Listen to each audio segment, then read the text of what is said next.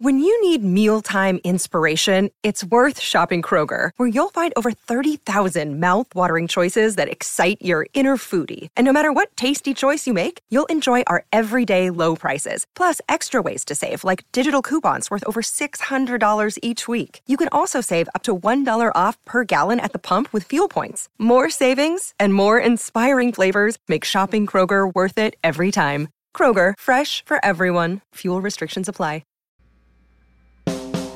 Coffee and hardcore, coffee and hardcore, coffee and hardcore, boom it on. Coffee and hardcore, coffee and hardcore, coffee and hardcore. Do it right. We got the combo, we got the juice, we got the dope, we got the views, we got the gold from you out the border. If you like the back, you better support them. Coffee and hardcore, coffee and hardcore, coffee and hardcore, boom it on.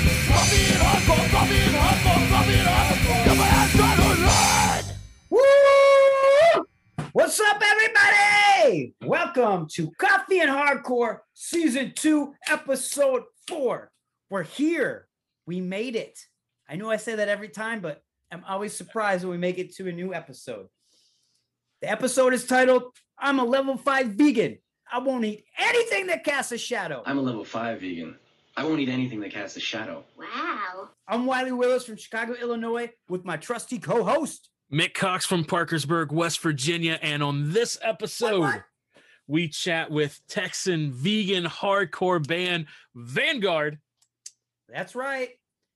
I think the chat went really well. Both the Vanguard individuals were really well spoken and actually gave me a lot to think about. It really got me thinking about what they said and seeing it from the other side of the coin. I'm glad we can think differently and be civil and have a good conversation, even though we think, I don't know. And I try and look at a point of view from every angle, but I am glad they gave me some things to really think about. Like both the Vanguard folks gave me some vegan food for thought. I really enjoyed that very much. And when we're presented with information, it's good to research it and grow from it. Anyways, it was a good chat, and I'm thrilled we got to talk to Vanguard. And I'm glad we got to talk to their camp about hardcore and about their other band as well. Yeah, it was a good chat. And like you said, there's a lot of things that was brought up that we got to think about. And you'll hear it. I don't want to give anything away because it is a good conversation. I think it unfolds nicely. And I was a little nervous about having this conversation because they are, I don't want to say the word militant because that kind of paints a picture. We thought they were. Yeah, from their social media posts and stuff like that. So the conversation was really good and eye-opening, and it was good to hear from a different perspective and also know that, in the long run, good human beings. You know what I'm saying? Yeah. I agree. Really good human beings. So it was a good conversation. I loved it. They were nerds, which I like too. Yeah. Total nerds. Yes. And that's not a diss. That's a cool thing. That made me see them as way cooler people. Right. We're nerds too. Yeah. I thought that was really cool because by their social media look and everything like that, I was like, oh, these dudes are going to be hard ass, tough ass dudes who are F you if you're not vegan. Shoot up a McDonald's. But they weren't like that at all. They were like, hey, what's up, guys? We're we're super cool dudes. We're into guns and we like video games. Deal with it, nerds. I was like, dude, these guys are awesome. Yeah, it was a good combo. Yeah. But it was April Fool's Day when we did the Vanguard chat, and a few days after my 40th birthday now, right? My birthday was Wednesday. So I'm officially over the hill old man hardcore. I had a great old man birthday. I got a weighted blanket, which I've wanted for a while. Ooh. That's how you know you're old man. Yes. I got to relax on my birthday, and Libby felt bad. She's like, "Are you sure you don't want to be doing anything for your birthday?" I'm like, "This is my 40th birthday. I want to sit on the couch with my weighted blanket, drink my coffee, and relax." Yes. Yes. And I also got the best and most ridiculous gift from the Mick Cox family. I got a Kool-Aid Man bling, bling, bling, bling, bling. What? Yeah. Okay. Necklace in the mail. I opened it up and it blew my mind. I think I laughed. I giggled for probably 20 minutes straight. It is so funny. I want to show a picture of this, but I don't know how we can on the podcast. You know what? We can when we post it on social put a media, link. we'll put a link to it, but we can also kind of maybe we can somehow incorporate it into the advertising or something. I wonder, there's no way to like make the picture of this one episode that Oh yeah, we bling. can. Oh yeah, we can. Yep. Just this one? Yep. Like on Spotify we can? Yes, it'll come That's up it. as that. That's I'll what tell we're gonna do. What you need to do, you take a picture of, because you do really good displays or whatever. You do it, it will totally make it like an Instagram post, the square, and it'll totally fit. Yep. Done and done. It'll be a special edition. So one more thing I wanted to get into is on April Fool's Day, which was a few days ago, Harley posted that the original Age of Coral Cro-Mags were getting back together, and I freaked out, forgetting it was April Fool's Day. It said original Cro-Mags getting back together. Click below for announcement dates, and I was like, yes. I clicked below, and it was like April Fools. Dude, I seriously, my heart was like, oh. When I saw those posts, I knew you were wigging out about it, and I was like, I know this has to be April Fool's. I did the same thing, but I was like, I knew if you saw it, you're gonna wig out. Dude, I seriously had a mild seizure / heart attack, like for a split second. That was like the greatest, most hateful April Fool's joke ever. Anyways, we got album reviews. If I can take the marbles out of my mouth for you guys, we got Ill Communication, we got Stepping Stone, we got Power Alone, and we got my favorite, Glorious. Yeah, and Wiley and I talk about coffee, of course, right? Yep. I review Unicorn Blood that Wiley sent me from Dark Matter Coffee, and then Wiley talks about Steaming Bean Coffee from Colorado that was sent to him from Jesse of Veritas Vinyl. That's right. We are trying to time our segments. we did time our segments. It didn't work. But let's see if we can make it work. Let's see if we can cut this down. Let's see if we can cut the time down and get into the vegan meat of the podcast, if you will. Wah, wah, wah. Let's get started. And hey, thank you guys for spending time with us on Coffee and Hardcore. And like we've been saying, if you like this, if you dig it, hey, share this with your friends, like it, follow us on Spotify, write a review on Apple Podcasts. No. More importantly, hey, if you dig this, share this with folks. It'd be awesome if you could do that.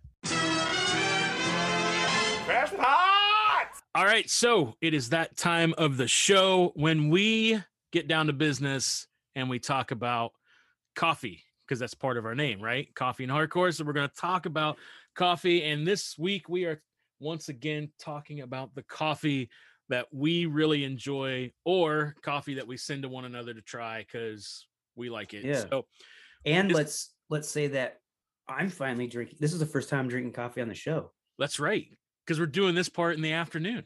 Yeah, it's noon or 11 noon my I don't know what time is it. It's 11 my time, noon your time. Yeah. And we usually do this at night. Right. And I don't drink coffee past 5. And we thought we were gonna get the whole Vanguard episode. We thought we were gonna whole shebang it, and we couldn't because it went too long. It went way too long. So this is the first time I'm drinking coffee on Coffee and Hardcore, and I'm drinking Up the Pups. Nice. By Oak and Crow. Yeah, and I was super excited, and I told my wife, I finally get to drink coffee on Coffee and Hardcore. And she's like, yeah, but it's Oak and Crow, and you talk about Oak and Crow all the time. I'm like, whatever. Of course I drink coffee all the time on the show, and right now I am drinking the Silverbridge coffee, the Mothman Dark Blend, but you're not allowed to review it. But I'm not allowed to review that, so because we got a special reviewer coming up to review it. Right. So I'm actually going to review the coffee that you sent me. Cool. From Dark Matter. Yeah. And here in Chicago, and it's very unique. It is, number one, the name is awesome. And so if the name's awesome, The look of the bag is awesome. The coffee's got to be good, right? Well, the coffee is out of this world and better than the bag and the name. The coffee is Unicorn Blood. It's What? Their Unicorn Blood, the espresso blend that Dark Matter has. And I'm just going to read a little bit of the back of the bag because seriously, the packaging for the bag, the way it's laid out, even how they describe it, it's just out of this world. Tell them about the packaging. The packaging is, I don't even know how to explain it. It's got a unicorn on it with crystals coming behind it. There's a hand that's just kind of looks like it's giving a high five, but it has almost like this all-seeing eye with lightning bolts coming out of it. There's a droplet of blood falling down, and the colors of the blag. Blag. The colors Hashtag blag. The colors of the bag are like purple, burnt orange, brown, like this silvery blue. I mean, they did not hold back on that imagery. No. Even the font for Unicorn Blood is in like this 80s sci-fi. Yeah. It's awesome. But the way they just sorry, go ahead. I was telling you that I thought it had kind of like a Adventure Time kind of vibe to it, like when they zoom in and they do the, because Adventure Time does the newer version of the Ren and Stimpy where they zoom in on things. It's like that. Like Ice King. It's kind of a mix between that and when you're watching a really weird 80s movie where they do the psychedelic thing. Yeah. Like an 80s horror or sci-fi movie, and they kind of get weird and do the psychedelic. Yep. That's kind of like what it reminds me of. Yeah. But here's the description on the bag, and it's awesome. Immortal beings rejoice. Unicorn Blood is a powerful concoction, stylized and scrutinized to be the best all-Americana espresso we can bestow upon the planet. Boom. But yeah, it is unbelievable. It has this, like we drank this bag so fast. What is it? Like 12 ounces? Yeah. This 12 ounce bag did not last a week. It was gone before the end of the week. It does have crazy. It has this crazy sweet syrupy taste to it. Like, yes, it's dark. I know it's also espresso. I said it right. But it doesn't normally, when you drink a lot of stuff, like a lot of espresso, it kind of gives you a little bit of the jitters, but this did not give me the jitters. I could have drank like 4 cups of this in one day. And a matter of fact, I think I did. Drink 4 cups in one day. Yeah. I got a lot of stuff done, but I didn't have the jitters, and it was pretty good. Matter of fact, I think the week we busted this out was the week we were working on our garden and stuff in the yard, and I think I got a lot of stuff done. That's good. But it's good stuff. It lives up to the mythical beast of Unicorn. You feel like you're drinking something that's special. Who was it? The celebrity that kind of went crazy and talked about how he would drink tiger blood. I have no idea. Gosh, who was that? It was some weird dude that was big in the 80s and Charlie Sheen. Oh, that makes so much sense. Yeah. So it's kind of tiger blood. It's better than tiger blood. It's Unicorn Blood. It's good stuff. Dang, son. Rest in peace, Charlie Sheen's brain. What's up with Charlie Sheen? I think maybe he had a little. We were talking about psychedelic experiences. What the bag looked like. I think maybe he had a little too many psychedelic experiences in the past. Yeah. So tell us about what you're reviewing. I'm doing Steaming Bean Coffee from Colorado. Whoa. It's the Guatemala blend medium roast. Ooh. It's cool too. The packaging is really cool because it comes in like a brown paper coffee bag with the logo and information stamped on it. It's like a very nice DIY. Yeah. Like they just took like the stamp pad and nice stamped that bitch right on there, and then filled the bag full of coffee and sent it out. Jesse from Veritas, our record label guy, sent this to me to try it out because he's a huge coffee head. Nice. So I, in return, sent him a bag of Suicide Prevention Coffee and Hardcore Oak and Crow coffee. He said he really liked it. It was the Road Crew because he's also a medium blend kind of kind of guy. Awesome. But I have to say it's absolutely amazing coffee, for real. Amazing smell, smelled great in the grinder. And when I opened up the bag and just took a big sniff, and I was like, wow, this, you know how you can just tell it's going to be good coffee? Right. Like, this is going to be good coffee. Because I've opened up some coffee that people wanted me to try, and I was like, I don't know. Yeah. I think I might regret this, but this is not that. Smelled very fresh and very earthy. I recommend this coffee 100 times over. No joke. I think you would actually really like it, but I think it leans like on the light medium side, so you might not like it at all. But I poured this coffee into my Teenage Mutant Ninja Turtle coffee mug that I got from a friend for Christmas. And that friend is you. It's me. It was smooth, fresh, full-bodied cup of coffee. I'd recommend it to the world. And I do want to thank Jesse from Veritas for sending it to me. And we'll put a link to it. Oh, yeah. People can go and buy it, because I really think they should go and buy it. Yeah. You know, isn't it one of the most wonderful things in the world when you get a new bag of coffee and you open it and it actually smells good and you're like, you know, it's going to be good. It's like, yeah, it gives you just this warm, fuzzy feeling on the inside. Like, this is going to be a great thing. For sure. Because I know I got a coffee that someone wanted us to try for the podcast, and I opened it up and smelled it, and I was like, oh no. And then I put it in the grinder, took a big sniff. I was like, double no.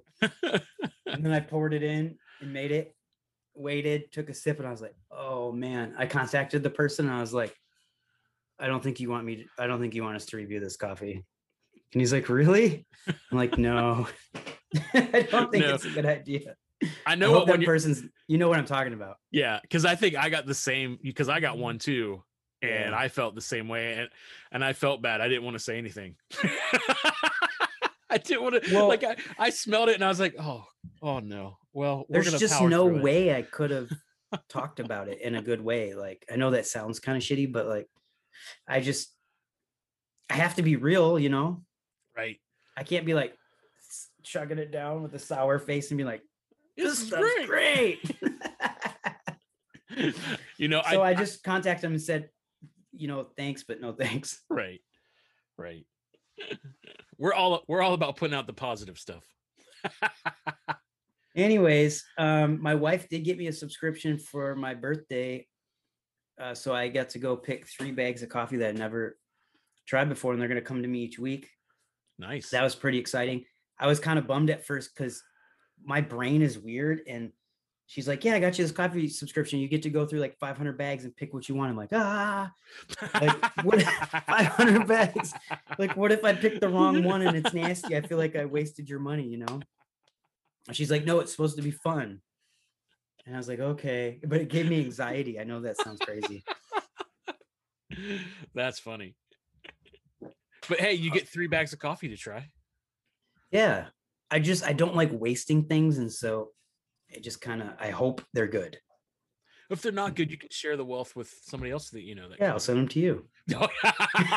Hey, this sucks. You can have it. Cool, man. Right. Let's end it. That's our coffee talk. Boom, out. I'm going to get more coffee and then I'll be back. Nice. Trash pots!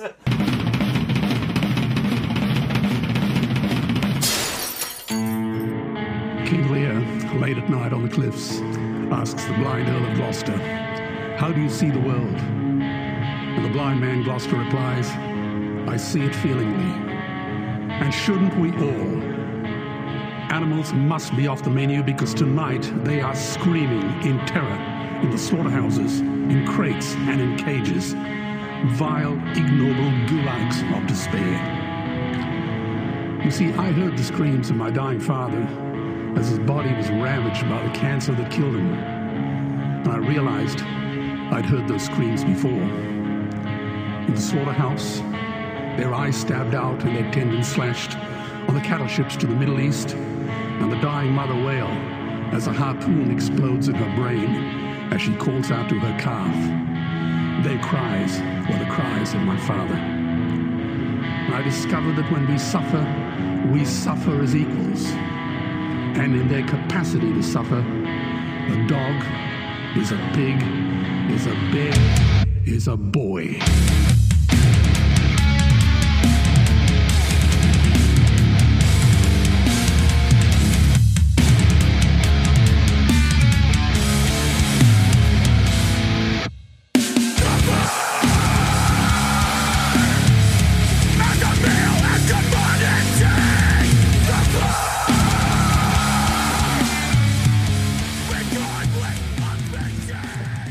Let's jump into it. Vanguard. We got Vanguard with us on Coffee and Hardcore. We're pretty excited for this. Let's welcome the guitar player and singer of Vanguard, correct? That's right. Yes. How are you? Okay, I'm doing good. You guys can say your names or you can stay anonymous. I think you choose to stay anonymous. Is that right? Yeah, we can just say we're the founding members of the band, and we respectively I'm the vocalist, and this is the guitarist. Awesome. Nice. Well, let's jump into it. Y'all are from Texas, is that correct? Not originally. Actually, I think every member except one is a transplant to the state. Yeah, I'm originally from Wisconsin, and then I went to college in Las Vegas. I got my degree from UNLV.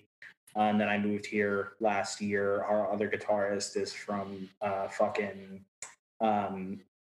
sorry, can we swear on here? I'm sorry. Yes. Okay.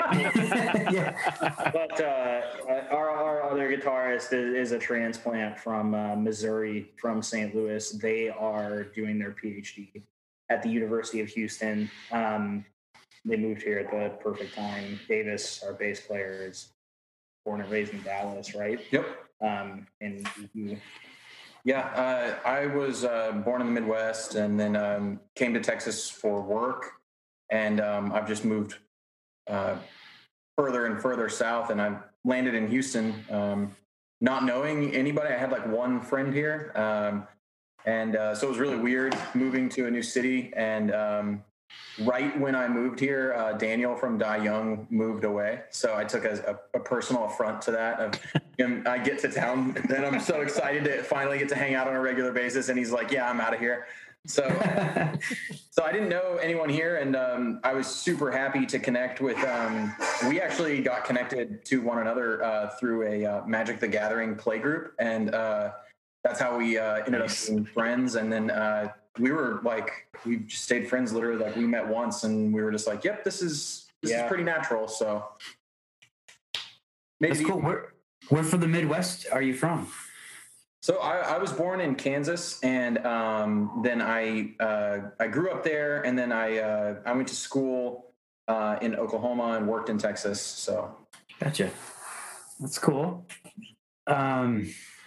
Do you guys, I don't know, I'm not really familiar with the Texas scene, but do you guys get a lot of flack in Texas for being a vegan hardcore band? Not really. Like, we haven't gotten a lot of flack for being a vegan band, like, at all. And really, it's funny. Houston, as far as veganism and vegan culture goes, is one of the most diverse and vegan-friendly cities I've ever actually lived in. Oh, wow.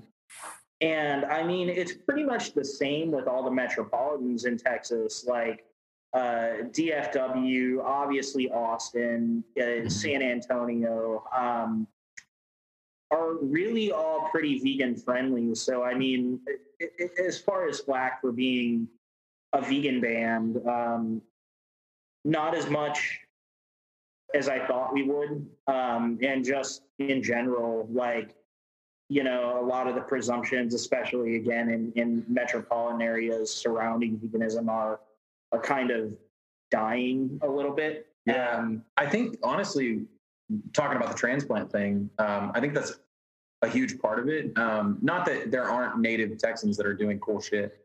I'm not saying that, but I know that, like, Austin is almost entirely, it's like miniature LA, you know? It's like, it's just this gathering point for people from all over the country. And Houston, to a degree, is a large, sort of, I mean, for lack of a better term, it's like a cultural melting pot. It's the most, what did they say the other day on the news? It's the most culturally diverse city in the U.S. And I think we're either third or fourth largest city. So it's sort of like it's fourth. It's about to be third largest city in the next couple of years. Yeah. So it's weird because it's like you think deep Texas and barbecue and those sort of things, and sure, that's what I thought. Yeah. And chili and like the typical like Texan staples, which is still true, but the vegan culture, especially in Houston, is pretty immense. Yeah, it's huge, and it would like really kind of blow your mind. And the cool thing about it is it's almost all of the establishments. I would say easily more than 70% of them are POC owned. And it's driven by the cultures that kind of mashed together into the city. So the Black vegan community here is huge, and the Asian vegan community is huge, and they are sort of like the two pillars of the city. Like I would say almost all of the vegan restaurants in Houston proper are either Black or Asian owned, and almost exclusively Black or Asian, like those same cultures, Black folks or Asian folks are the clientele too. So it's not like I've been to other cities where you go to, a vegan restaurant and it's like crutchy granola white people. You know what I mean? And it's definitely not the case here. It's like, it's really interesting. Like you go to a place that's serving cultural food that just happens to be veganized, and it's being enjoyed by folks who aren't even all vegan, but it's so good that they all are drawn to it anyways. And it's a pretty unique situation.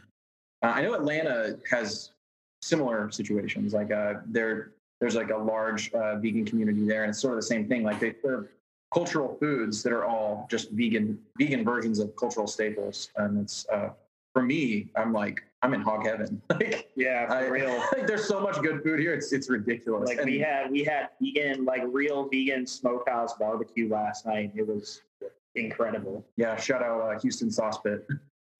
Well, yeah, even the vegan and vegetarian food nowadays is easier to come by, and it tastes a lot better. Yeah, right. Because late 90s, early 2000s, when I was eating a lot of vegetarian food, trash, brutal. like rubber vegan hot dogs. Yeah, Boca burgers. Yeah, and Go Veggie slices that were just like worst rubber garbage. Yeah, it was like heating up plastic. Yeah. Business. Yeah, honestly, but I mean, you know what? Sometimes I like to slum it and like get some like shitty vegan hot dogs and like put them in baked beans and eat like I'm a garbage person again. That's awesome. So I'm going to ask this question. I already know the answer to it because of the other band that you're in, but for the listeners, are you guys a straight edge band also?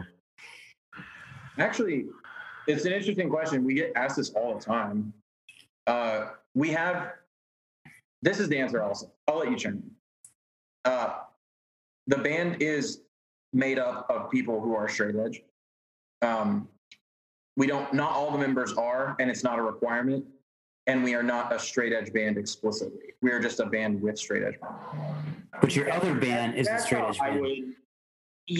That's how I would put it. I think we get lumped in with the XVX crowd a lot because of our association with New Age and a lot of the imagery we use, and I'm not us being vegan straight edge people. Us being vegan straight edge people. Yeah. The two founding members. Yeah, three of us. Two founding members and three of us being in Life Force anyways, and there's three of you in Life Force. Our bass player also. Okay. And I'm not upset at it or anything because we are vegan and straight edge, but intentionally we don't have any musical or lyrical content that is about straight edge or anything other than veganism or leftist politics. Yeah. And we'll branch, obviously, with the first LP, we were pretty laser focused on what our messaging was going to be. Or EP. So did you hear my review of your guys' album? Oh, from the episode that you played it on? Yeah. So I actually was told to go listen to it, and actually it might have been you that told me to go listen to it. But no, I haven't gone and listened to it yet. I'm actually a little bit like, I mean, I'm sure it was fine, but I am always hesitant to listen to reviews because makes me nervous. It makes me nervous as fuck, to be honest. No, it was a good review. It was. At that time, I had only started listening to it, so it would be different now too. Okay. Like fair. if I reviewed it now, I think I would give it. So one thing I said, which I thought you were going to hit on, was the content. I'm also vegan, and so I was telling Nick, I'm like, I love the record. I think it's a great record, but like every song was just about about being vegan. Yeah. And Nick was like, I think that was the point, though. I think that was like very intentional. Yeah, when we talked about writing originally, actually, so you know, it's divided up into the tracks, and only one is not an explicit vegan song. And we actually ended up adding that. It was the last one to get lyrics. For a while, the whole EP was exclusively vegan material, and it was because when we were conceptualizing it, we basically were like, we are gonna make a vegan as fuck record, and even if no one wants to put it out, like we know what we want to do, and so that's what we did. And it's really funny because I was wondering if anyone was ever gonna rag on that because they were just like, don't they have anything else to talk about?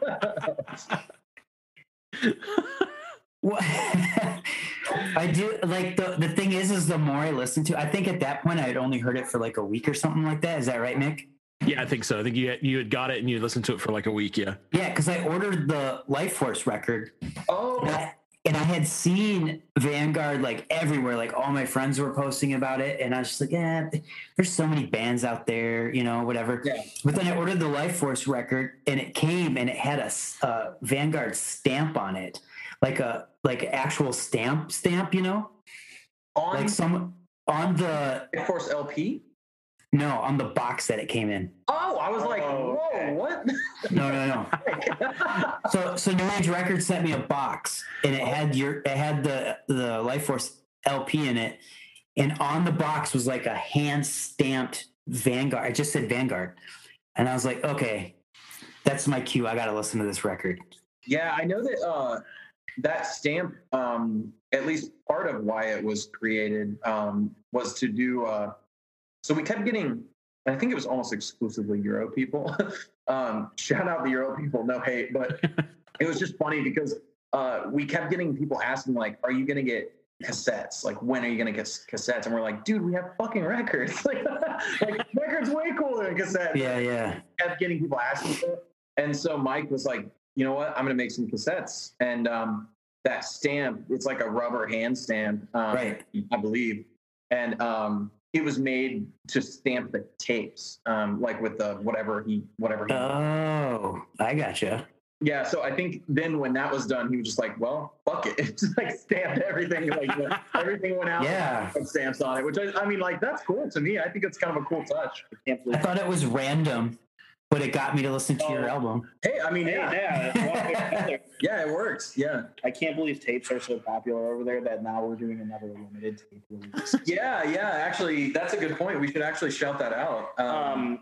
Nuclear Family Records is a small label from over in the UK, and I just have to send the art over to them. But shortly, they're going to be putting up some cassettes of the record. And donating 100% of the proceeds to, they haven't figured out which, but they're not taking a cut from it. We're not taking a cut from it. All the proceeds to go to some UK or EU-based animal sanctuary or rescue.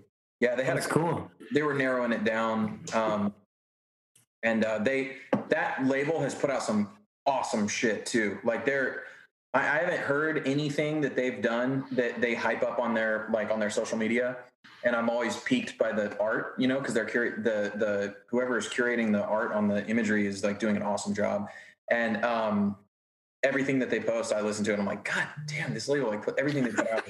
Like it's like, you know, some labels like you hear, it's like like 1 in 4, 1 in 3 is stuff that you'll like, and this is like every time I listen to it, I'm like, man, they're killing it. So when they were like, would you guys want to do this? Like, we have a lot of demand for this. I was like, yes, that'd be sick. Yeah. New Age is on board. Cool. So it's like a collaborative release, which is cool.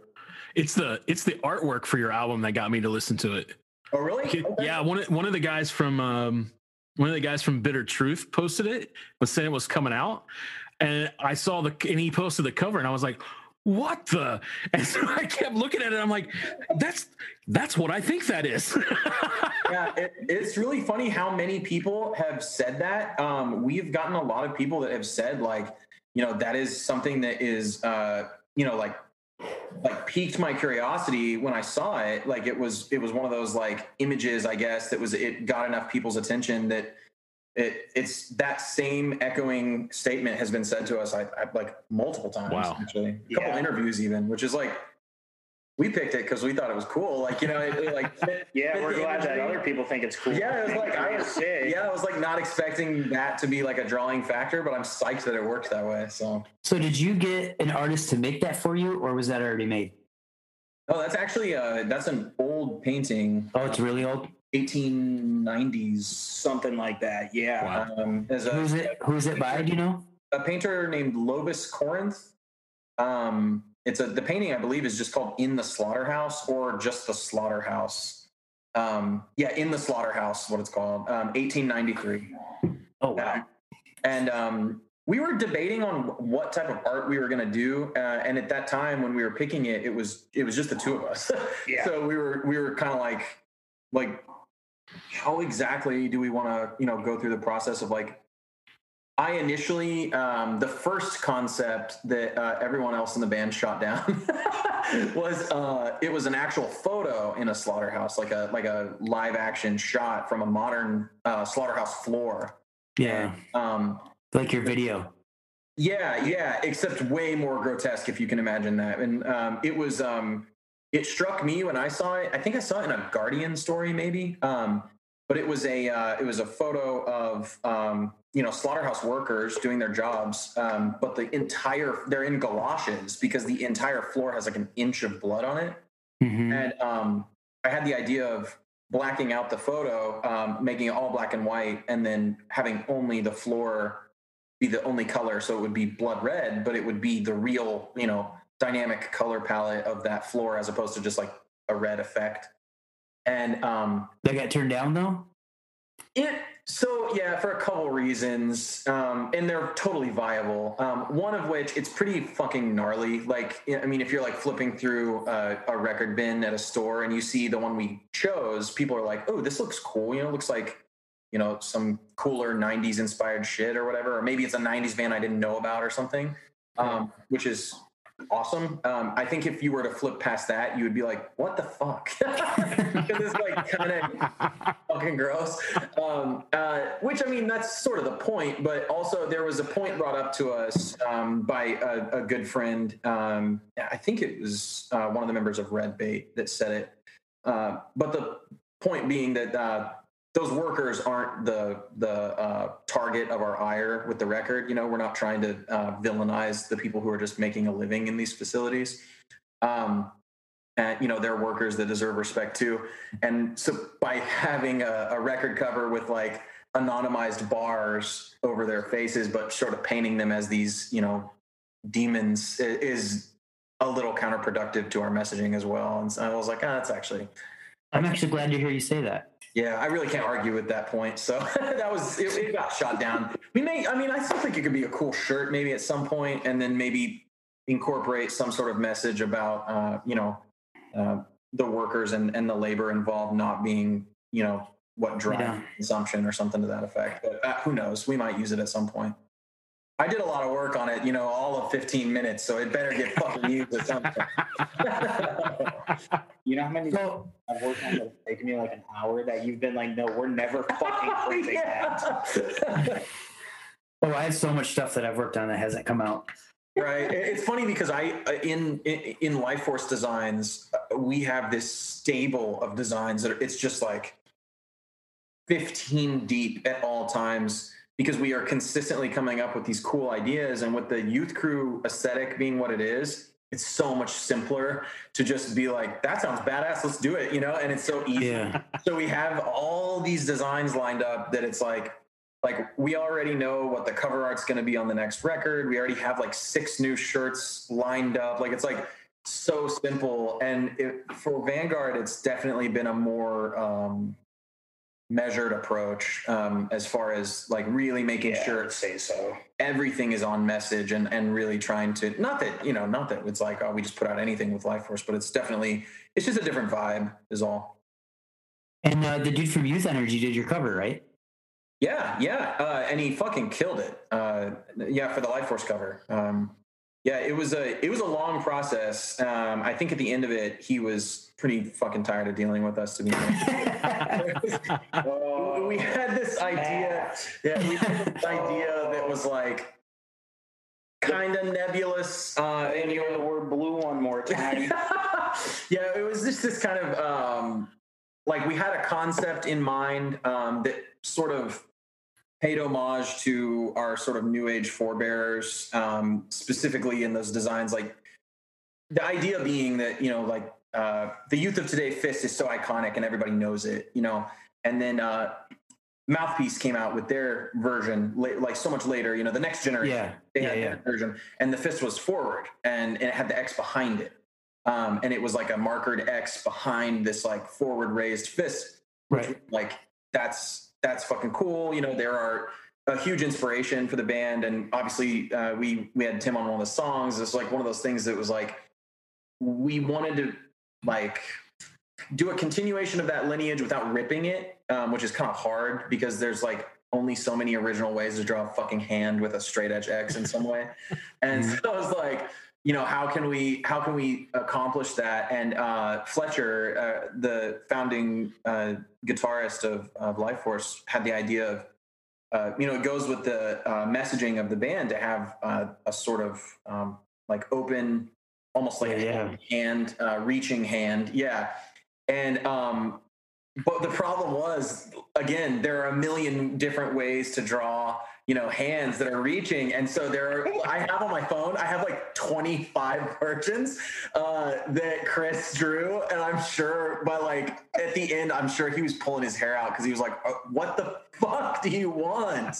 It turned out good. It's so simple, but yet the message it looks like he's like reaching out for like a brother to help him and that's really, dude, to hear you say that, I'm sure that is like the most vindicating thing for him, because I do think and he's a super talented artist and I think he nailed it, but I know that it was so frustrating because we really didn't know what we were asking for and sent him all these different ideas. And kind of a fun little Easter egg about the hand that ended up getting used is in the 80s Dune movie, in the scene where he reaches up and it pans up to his hand in the sky, we took a screenshot of that, and that was what was used as the model for the That's front. Awesome. Yeah, so there's a lineage to Dune, which again ties back to Shai Hulud in a weird way. So it's kind of like a full circle thing for him, which is really cool.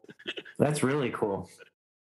So how did you guys find out about Philip Wollen? The speech at the beginning, your song To Suffer? That's all this guy right here. So I had heard some of Philip Wollen's work or read some of his work before. And there was part of me that like vaguely remembered that speech like subconsciously in the back of my head. And I was trying to write a sample for trying to write like an intro track, because when we figured out we were going to do the EP, we're like, well, whether or not somebody's going to put it out, let's do like 5 songs intro.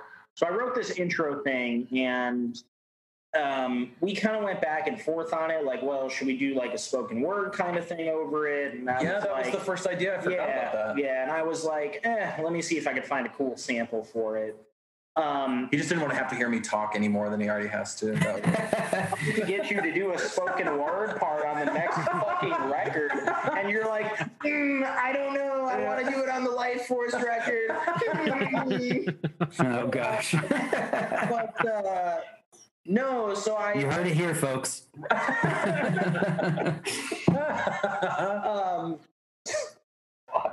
Well, I think it was a great choice because when I heard that, it's seriously, I want to, I know it's so huge to say life-changing, but it was kind of life-changing. Like, that's everything we can ask for in this band. Like, we've had a couple of people reach out to us. Really, I mean, at least somebody on a weekly basis, like, reach out to us and be like, hey, because of, I heard To Suffer or whatever track, and because of that, I want to go vegan. And that's the most vindicating thing I've ever felt as a vegan, or just in my entire life in general. And really, I heard that speech again on YouTube, and I was like, this fits the essence of everything we're looking for in terms of, us being a vegan band, but also putting forward the message of our compassionate intersectional leftist politics. Really, it just fit perfectly with, what we were going for with the vibe of the record from the get-go. And I heard it again, and I immediately was like, okay, I have to put it in there. And I did, and I sent it to... Sorry for dropping your name there. Let's edit it out. We can bleep it. We can bleep it. We've bleeped a lot of things. Yeah! So like I heard it and dropped it in like an early demo version of the intro, and we sent it over, and sent it over to whom? I sent it over to our vocalist. And, okay. Like, did you have to get permission from the label for that and everything, or? No, this was pre-label. This was pre-label. Okay. Really, like, it's a hardcore record. Like, copyright infringement isn't like as big of a thing as if we were putting out a label on like fucking Pure Noise or even like Triple B or like that. Also, correct me if I'm wrong, but I'm like 95% sure he gave that speech publicly.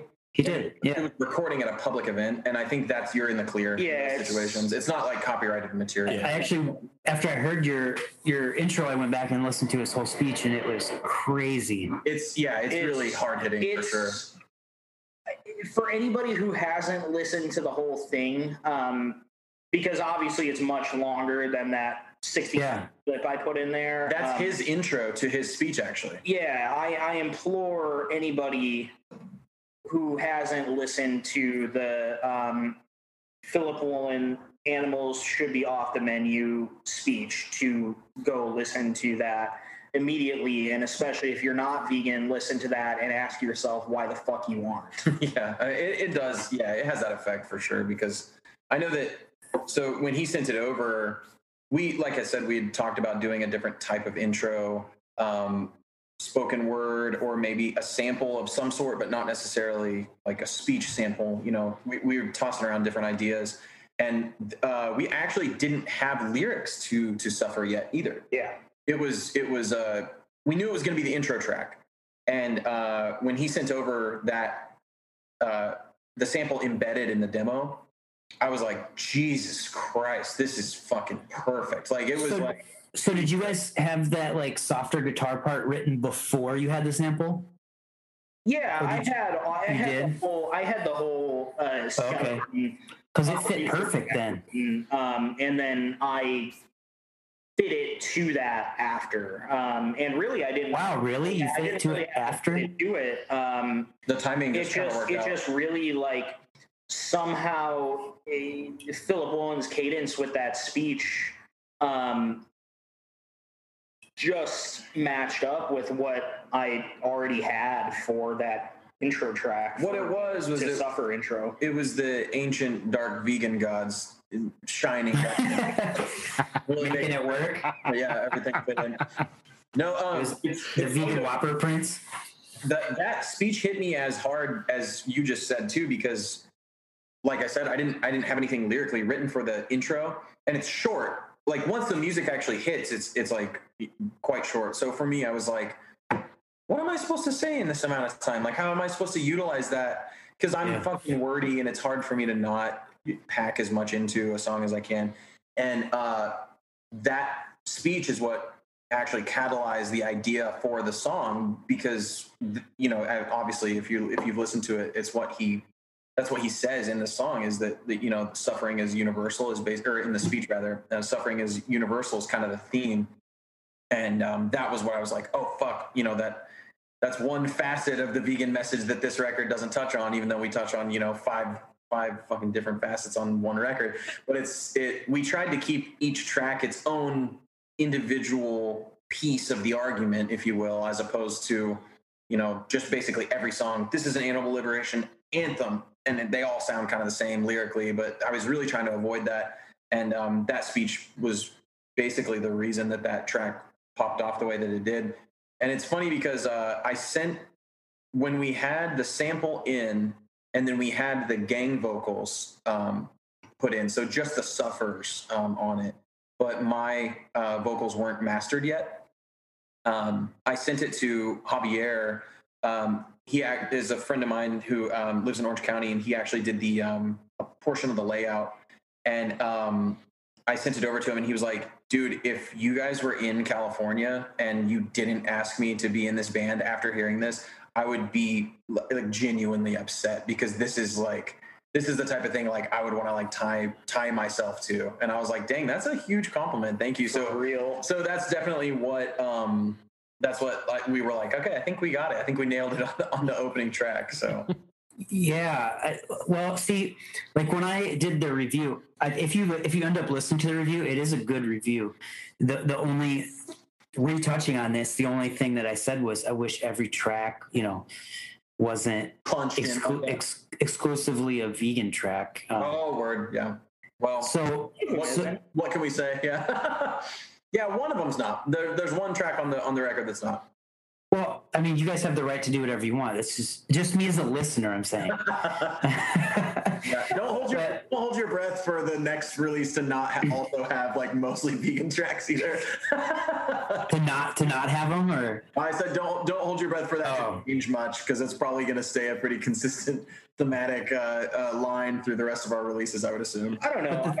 I feel like we do want to branch out in terms of intersectional messaging and intersectional political messaging with new material. But I mean, at our core, we're a vegan band and we're a leftist band, and those are our two guiding principles as a sure. Yeah, that's a good way to put it. And like I said, the more I listen to it, I've had time to listen to it now more, because I bought the record and it's in my rotation. So I probably listen to it probably daily, for real. Bro, that's awesome. Wow, thank you. That's actually next level. Not to be a fucking corny, like, I don't know. That knowing someone who can appreciate it is putting it on regularly, or knowing that people are messaging the account and being like, yo, like, I'm going vegan because of hearing this or whatever. Like, being on a label and having like pretty records, like that's cool. Like pretty vinyl is cool, you know, having cool merch designs that we get to print, and, you know, we see people wearing them, like that's cool. And it's like rewarding in its own way, of course. But like those things, like knowing that it's being like really absorbed, that's like, I like legit can't describe like that feeling, because like that's the most thing to me. Like if everything I've else, literally never felt anything like yeah, that. it's ridiculously rewarding, and it's, I don't think it would be as rewarding if it wasn't subject matter that was so like near and dear to us. So that's huge, and it really does mean a lot. So I appreciate it. Did you think it would take off as well as it did? I want to be modest and say like, oh, we were surprised, but I would be totally honest with you. Well, your other band, in my opinion, I think it kind of surpassed it. You think so? I think that I do. I think with them being in different enough realms, we're trying not to make it competitive between the two, because we have, you know, shared members and shared ethos and everything. Yeah. I will say though, but let's get honest, it surpassed it. I'm saying when we wrote it and it was done, and we were sending it off to get mastered. we like sort of looked at each other, and this was before it had been picked up by New Age, because it was totally recorded and mastered and had all the art done before we shopped it to labels. And we didn't want to make like the sort of like spoiled assumption of like, oh, we're already on one New Age band, we're in one New Age band, so we'll get to put our record out no matter what, like no problem. We didn't want to assume that, because as everybody knows, like New Age is a storied label with like a really awesome catalog, and so there's a lot of submissions and decision making that go on that's over our heads. So we didn't want to be the shitty little new kids on the block, because Life Force being the youngest band on the label, as far as like in terms of the longevity of being on the label itself, we didn't just want to make that assumption of like, yeah, we'll just put it out on New Age, no problem. So we were prepared to have like a finished product to be able to shop out, and we just gave New Age like basically first right of refusal on it.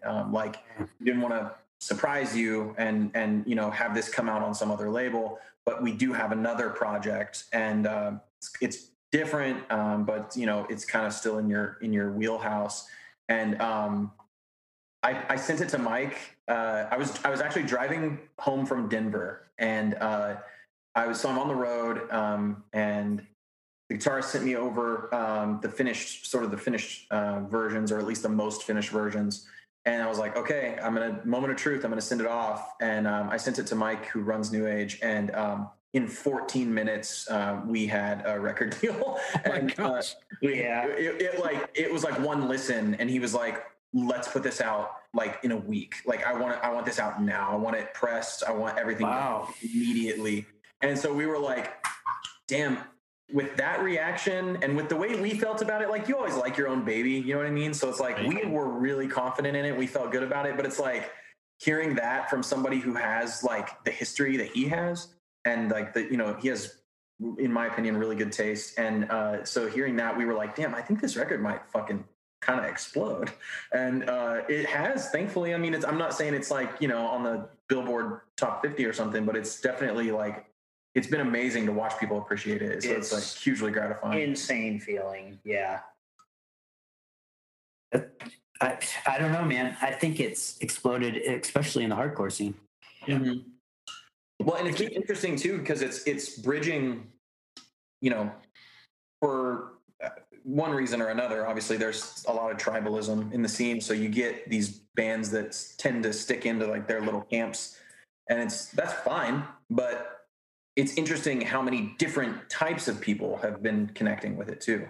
So you've got, like the militant straight edge crowd, and you've got, kind of the more like crusty, maybe fastcore folks who are still into it. And you've got, like old school folks who are into it, and then younger kids who are into it. I'm like, dang, that's cool. It's like, it's not being pigeonholed, which I was frankly kind of worried about, just because of the influences. It tends to appeal to typically an older crowd.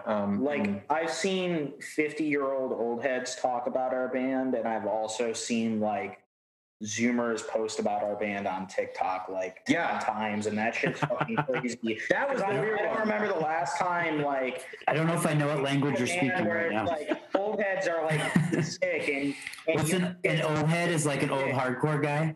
Yeah. I think you and I probably qualify as old heads. I don't think this guy is. You're pretty close. I'm 26. I'm getting there. That's pretty young. Yeah, right? By some standards, I'm an old guy now. Yeah, that's true. That's actually, that's a good point. By what standards? By some people's standards. By middle schoolers? by like the 18, 19-year-old kid who it's like their first show, I'm the old guy now. I mean, all it takes is like a lot of tattoos and a beard, and it's like, yeah, that guy's like an older dude. He's like an older, cool dude or whatever. I actually remember we're getting off the rails, but I rolled up to the very first show that I played that was outside of my like immediate community, like my immediate circle was like in the larger city where I lived, and it got booked by this guy who I looked at as like old dude, like OG guy, like he was bald and he had a big beard and he, you know, had like a full sleeve. And like, I was like, that dude's like an old dude. Like, he's like an old dude. He's like an old dude. And it's so funny because he, like, we were talking at the show and he was like, y'all are a straight edge band, right? And we were like, yeah. And he was like, that's fucking cool, man. I've been straight edge for 10 years. And we were all like, whoa, like 10 years. Like, we were just like, couldn't believe it. You know, we thought that was so cool because we were like 16. And we were like, damn, that dude's been straight edge forever. And it's so funny because I look back now and that dude at that show was like 27. Oh, no. Like, no. I'm a fucking fossil now. Like, it makes me feel terrible. It's so you early mid-30s? Yeah, still early 30s. I'll still claim that, but yeah. Almost. So Mick and I are grandpa hardcore. Yes. Yeah, right. Yes. Old heads, right? Yes. Old heads, He said 50. I'm like 4 years away from 50. Yeah. I just turned 40 yesterday. Oh, no shit. Happy birthday. That's cool. Yeah. Thanks, man. Happy birthday, man. Yeah, it's funny because for me, I always saw 30 as like, if you were a 30 plus punk, like, you're a lifer at that point. Like, you know what I mean? Like, if you make it to that point, like, you're pretty much like, that's who you're going to be, which I always saw those dudes. That same guy, his name was Greg. Shout out Greg. That same dude was still, and I ended up being in a band with him later. But he was still in the scene when he turned 30 and he was like, yeah, you know, 30 plus punks, man, you know, I made it. And I always remember being like, damn, that's fucking awesome. Like, it's like being into good shit and new shit, even when you're still hitting like new decades of life, is fucking cool to me, because I feel like a lot of people, they get stuck at what they listen to at like 24 and they never evolve past that shit. Well, that's the reason why we wanted to do Coffee and Hardcore, because we wanted, like, I don't, it didn't sound like you listened to the last episode, or I don't know if you've heard the show before, but we only review newer albums. Yeah. We don't. That's awesome. Yeah. We don't do old stuff because we're trying to push newer albums and newer bands out there. Yeah, it's actually funny that you say that exact thing, because Javier that I mentioned that did some of the layout on the record, he does a podcast for Rev that's there. Oh yeah, we've heard it. Yeah. Yeah, it's fucking cool. It is good. But it's like there's a million of those, because everyone in hardcore has this, like, the weight of the history of the genre is like crushing the new shit almost, because it's people become so gotcha, like, yeah, you know, so like obsessive almost over, you know, like, oh yeah, did you hear about, you know, the SSD show that happened in, you know, 80, 84, 85 or whatever, and you're like, dude, how long ago? Like, there's a cool show happening 2 blocks away. What the you know, it's like, it's interesting. Yeah. Like that's definitely like a weird symptom of this scene, is it's like crushed by its weight, its own weight of nostalgia, which is like, it's a good and a bad thing, I guess. But I think it's fucking cool that you guys are doing exclusively new shit. That's fucking cool. Yeah, it's very. We really only do new. Yeah. We try to do only a year or two old albums that are coming out. Yeah. Like super newer for this year. Yeah, I think that's awesome, because, and I mean, speaking from somebody who's always, like, only up until recently, until Life Force, I always had this like feeling of like, dude, it's like breaking through, like to that sort of like penetrating what people are going to be talking about and getting like sort of that circulation through, you know, whether it's like, it used to be blog spots, but again, I'm fucking old now. But like, you know, like, oh, how do we break into the zines? You know, how do we break into the blog spots? How do we break into the podcasts now? It's the same thing. That's how the B9, dude. Right. Yeah, straight up. Yeah. Message boards. Like, how do we get the people to talk about us on the message boards or whatever? And it was always so hard, because it's like, people only want to talk about either what's hyped or what's old. And it sucks if you're not one of those things. You're like, God, dude, like, I feel like what we're doing is cool, but no one really gives a shit. And it's like, it's so cool that you guys are like taking, like, yeah, we're only doing stuff that's a year or less old. That's badass. Well, see, that's kind of the thing with in the 90s though too, or even early 2000s, like, people don't understand what's going on at the time, right? So when nostalgia hits, so in 2000, like in 2000, when people are going to shows, everyone talked about the older bands, and now people, 20 years later are talking about the bands in 2000. It's weird. It's like people only, they don't realize that they're in the good times, kind of. Yes. Yeah. Right. It's like you don't realize you're in the good old days until you're out of them, and then you look back and you're like, fuck, I missed it. Yeah. I think it's important to be in the now. Yeah, I agree with you completely. So, okay, so this is weird because when I see your guys' imagery and stuff, to me, I would consider you almost like a militant vegan hardcore band by your social media. But then, like, when I talk to you guys, you're so chill, so chill and awesome and personable. Yeah, like I'm so sorry that we didn't come on like with our rifles and like balaclavas on. Yeah. So I'm gonna bust Mick out, but bust me out because I was a little nervous. He's like, so what are you gonna do if these? Go ahead. Tell me. I was just a little nervous because I was like, because seriously, like a bunch of my friends are into you, and that got me into listening to you, and I dig the record, dig everything, and then I get on Instagram and I'm like, dude, these guys got guns. I'm from West Virginia, okay? Yeah. We love guns, all right? Sure, yeah. I have guns, okay? But like I've never seen like vegan straight edge hardcore and guns before. Like those are two that I've never seen together. And I was like, okay, like, are we killing people? What are we doing? I was just a little nervous. He goes, what happens if it gets off the rails? I'm like, we'll deal with it. Like, we'll cut the feed. We'll handle it. We'll deal with it.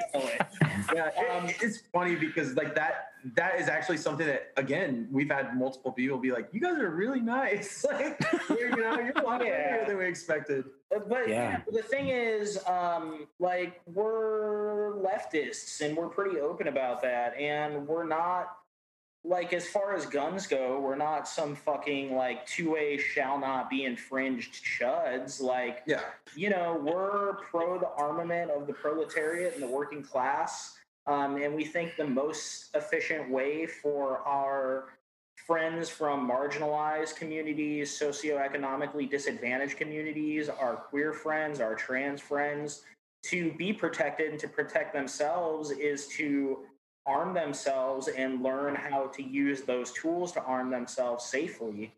And as arm themselves by guns, you're saying? Yeah.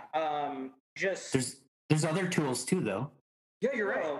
You're right. Like, and also encouraged. At the end of the day, like, you should only be using a firearm to defend yourself if it's your life or somebody else's. Yeah, we're not advocating for militia building, and we're not. No, not at all. And we're also definitely not in the mindset of, militant for militancy's sake is not the goal. Let's put it that way. So, if you boil it down, the easiest way to get that message across for us was it's sort of in terms, and if you're speaking, going back to your West Virginia comment, like we're in Texas, obviously. And if you're talking about guns specifically and that portion, we're not like, the point of the band is not to flex guns, and it's not to promote the ownership of guns for the ownership of guns' sake.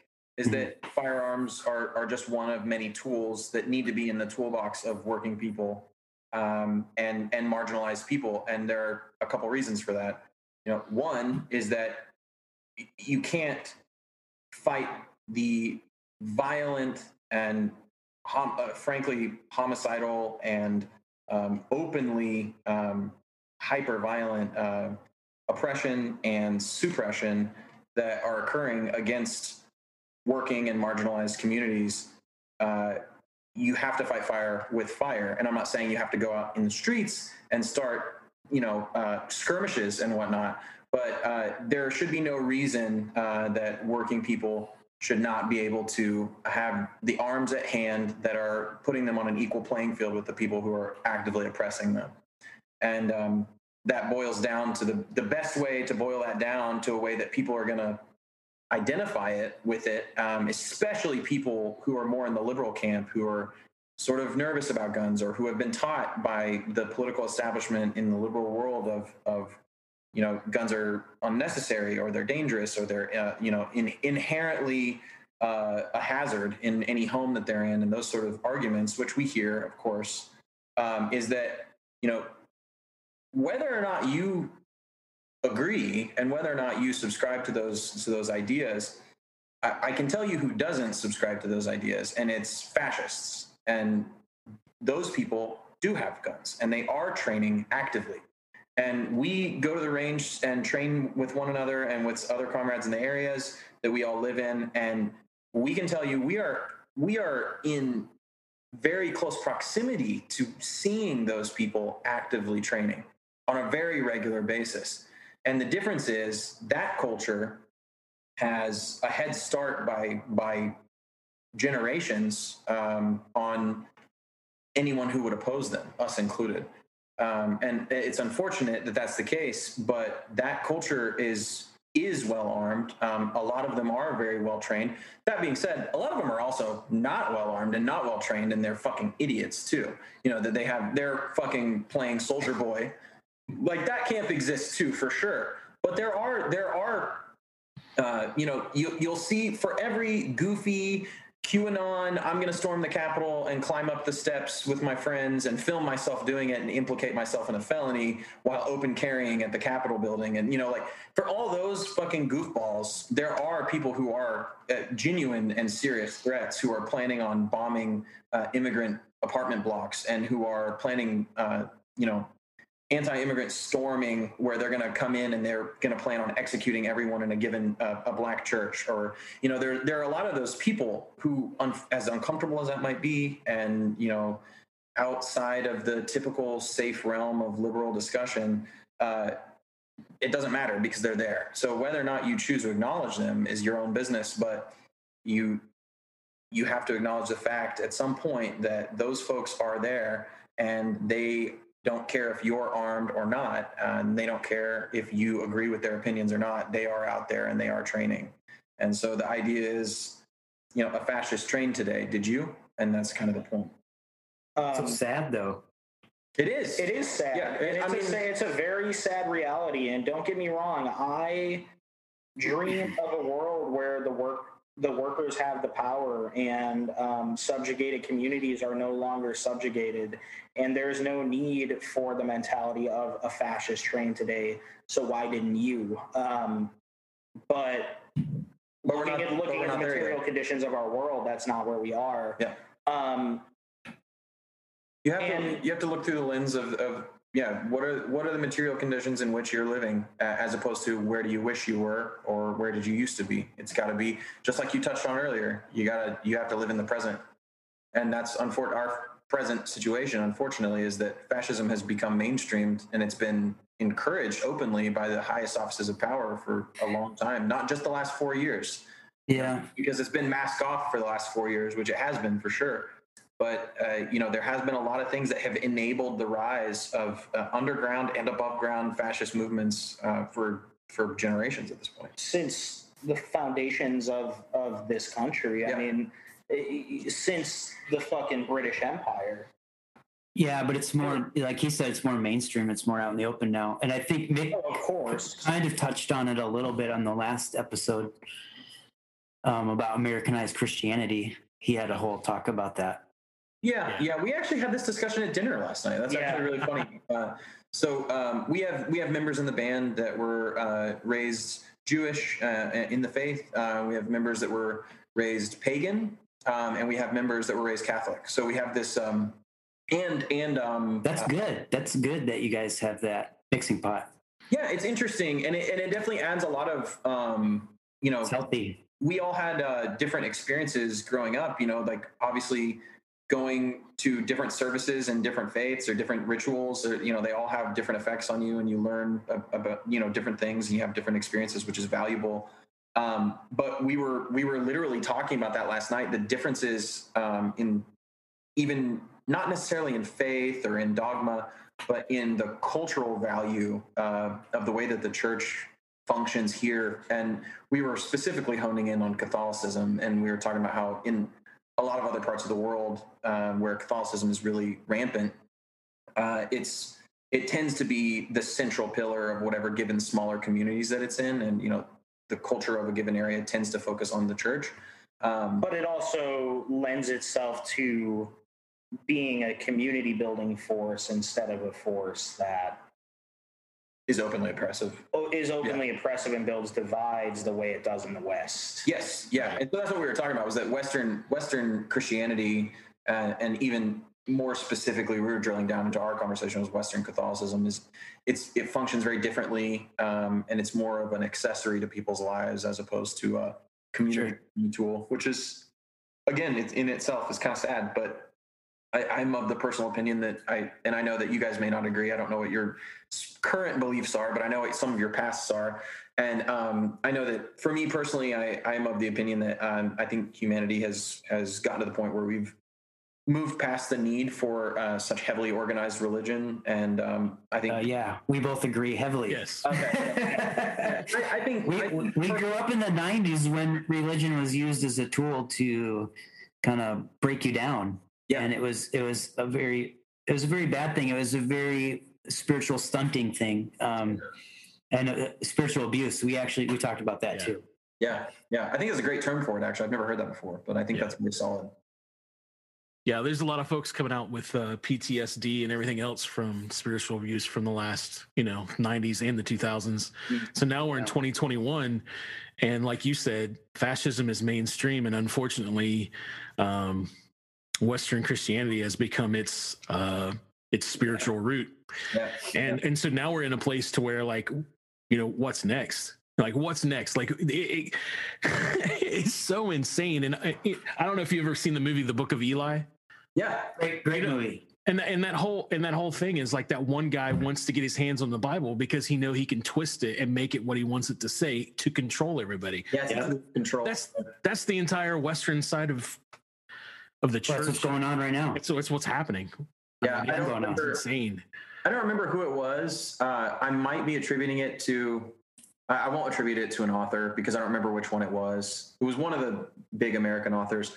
But he said when fascism arrives on the shores of the United States, it won't arrive in a foreign flag. It will be wrapped in an American flag and carrying a Bible. And it's like so fucking creepy, spot on, that it's like, we're watching it happen in mainstream, on literal news networks where they're talking about these groups that, folks in the hardcore community or the leftist community, or even just community organizers that work specifically with, community activism, basically, I guess I should say.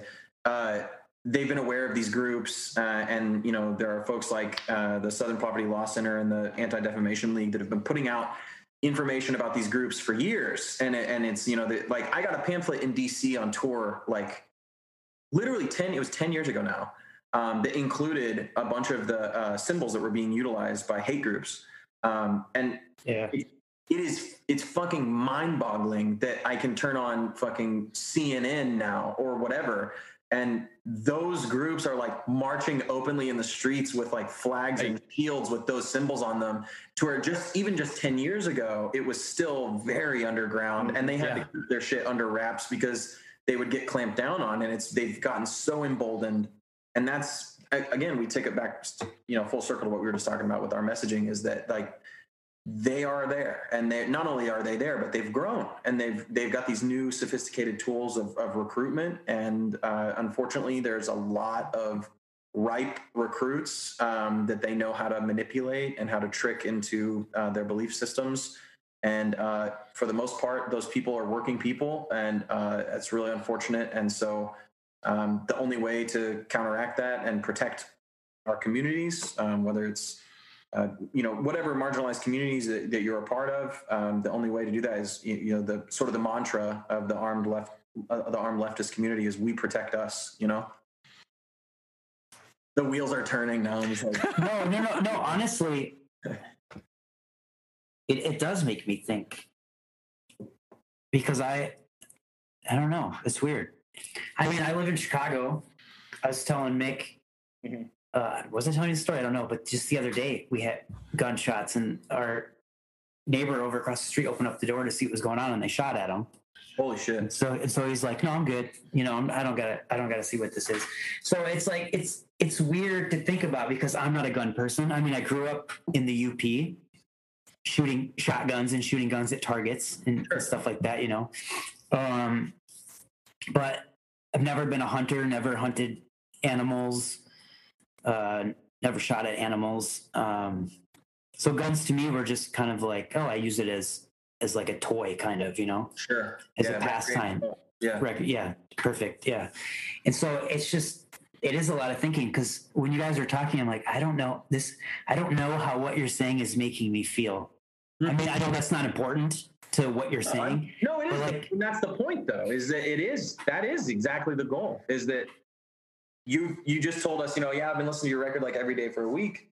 And then you're like, damn, what these people are saying is like really making me think. Like that's the goal. Like, so that's perfect. Like that's what we want to hear, because it's like inspiring these potentially new ideas. And I know that a lot of people, whether there are romantic partners or immediate friend groups, we've seen this huge reaction in our immediate social group it's been spurred by this record, and that's been it's gotten people talking, it's gotten people involved, and we now have a pretty considerably large group of folks who are regularly talking about these things, who are regularly arming themselves, arming their communities, talking to their neighbors, getting active in their immediate neighborhoods and communities. And like, that's, again, kind of what we talk about the vegan thing. That's the other pillar of our message. It's like, that's what we want, like we've got members that were community activists and have lived in areas that needed it desperately and were involved with CPUSA and all the activism that they were doing in the Midwest. And that's a huge part of what we do for a reason. And seeing that sort of the record or our message can be a catalyst for that, like that's the end goal. Like that's fucking awesome. So It's good that you're thinking. I don't think you should feel bad about it. No, please don't feel bad about it. No, I just think it's a lot of it's over my head right now, and I don't know how to respond to it, so I'm not going to. If that makes sense. And if you want to keep the conversation going off podcast, like please continue, talking to us. I mean, we just think you guys are cool outside of the podcast too. So I will say this from hearing your conversation, not that my opinion means anything, but I do feel a little bit better that you guys are talking protection and not because honestly, when you talk, because like I said, where I'm from, when I start seeing pictures of guns and things, immediately I'm going, somebody's talking about militia. Yeah, this is some extremism shit. Yes, because this is the polar opposite of that. Our goal is to encourage the working class and to encourage people from subjugated minority communities to defend themselves against the fash if necessary, and really just know how to properly defend, whether that's with firearms if necessary or in any other way, their communities. Right. Yeah, and it's interesting that you bring that up, not to consistently be the motherfucker that's always going off the rails. So sorry. It's all right. It's all right. It's a tendency for me, but training. There's a group of folks that I train with in another state. Anytime I'm there, whether it's for work or whatever, and I link up with them about once a month, and we go train sort of in the boonies, and it's on BLM land. So it's on a lot of BLM land in a lot of different states. You can actually go and you can do target practice, and as long as you clean up whatever you leave, you're in the clear.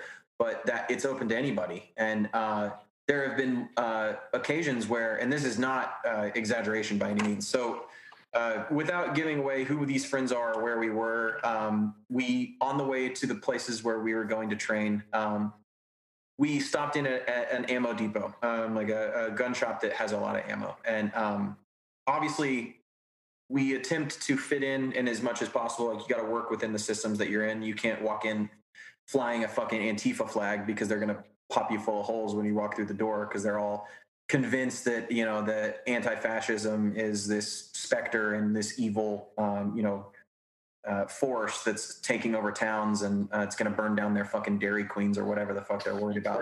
So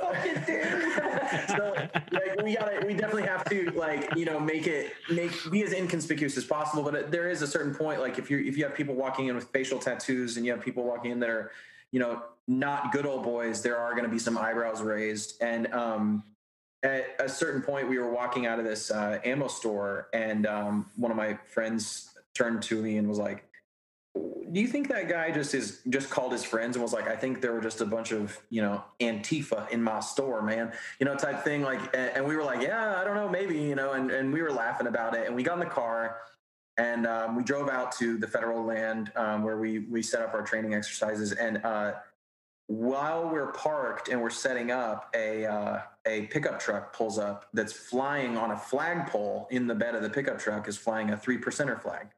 And I don't know if you're familiar with that group, but I'm not.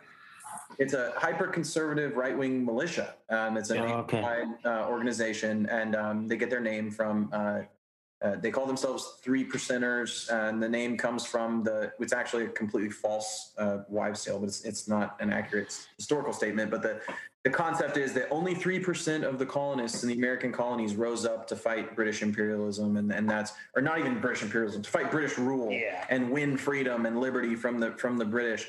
It was only 3% of colonists, and that's that's not even factually true. Right. And B, it's hilarious that They're they not see themselves. smart enough to fucking It's like cracking a history book, it's like asking them to tie their shoes and not use the fucking Velcro shoes from Walmart. So Hey, don't diss Velcro shoes, bro. Yeah, it's funny though, because these dudes rolled up. We're in miles deep in no middle of nowhere. Like, there would be no reason for these people to roll up on us the way that they did, and they pulled the truck sideways behind an exit point, and they got out, and they're very well armed, and they're obviously, they know what they're doing, and they were like, "Hey, how's it going?" And we're like, "Oh fuck," you know what I mean? Like, this is not good.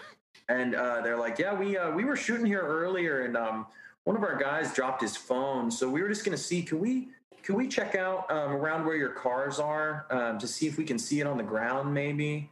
And we were all just sort of like, "Oh fuck, this is not safe. Like, this is probably a ruse."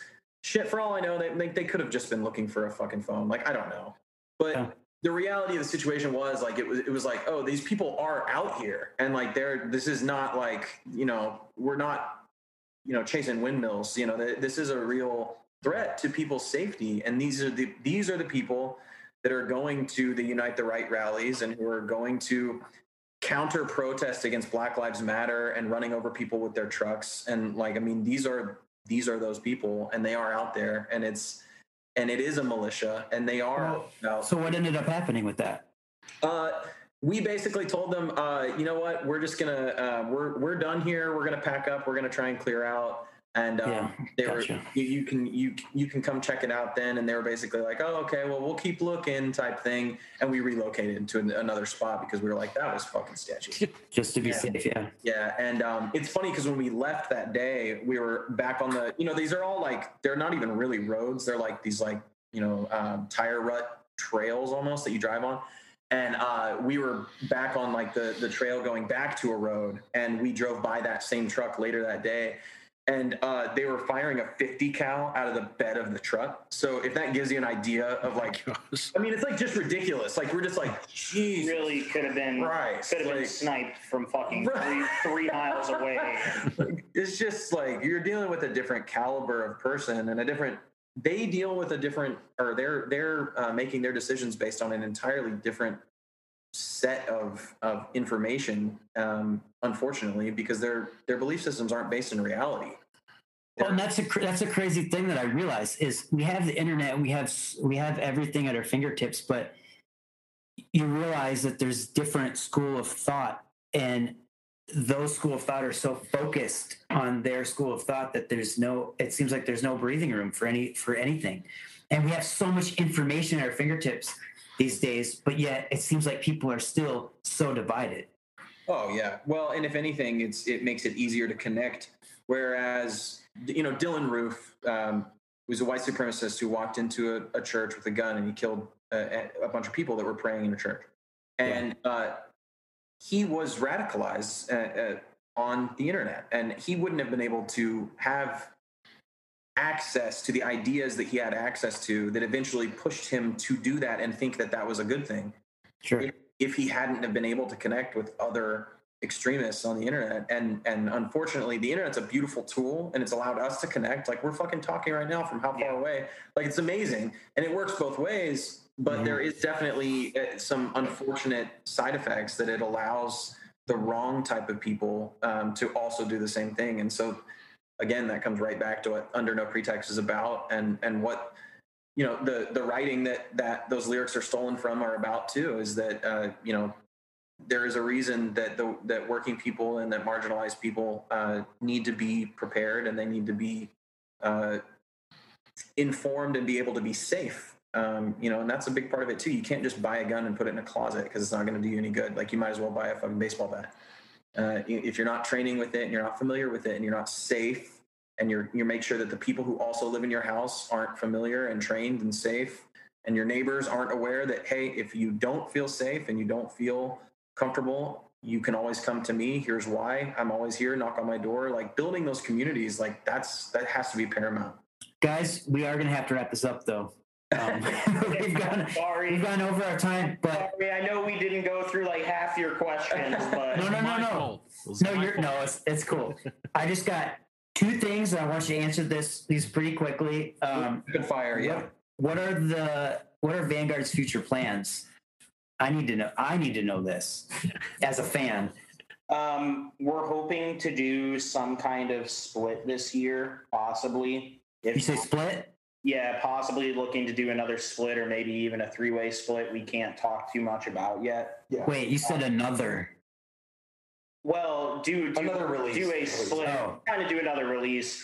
Okay. Either like a 2-way split or a 3-way split, but we can't let on too much about it yet. We have some wheels in motion, but there is music coming. There is music coming, or we would like to do maybe another 7-inch. Nice. Other than that, we just signed a partnership with Mad Booking for Europe for when the pandemic is over. I'm fully vaccinated. Actually, everyone in the band is in the process of being vaccinated. Halfway vaccinated. Yeah. So we just signed that deal with Mad for Europe for when the pandemic is over. So there's potentially 2022 some big news coming. There's potentially some tied to the Euro news. There's potentially some pretty fucking mind-blowing shit for us as fans as well. Let's put it that way.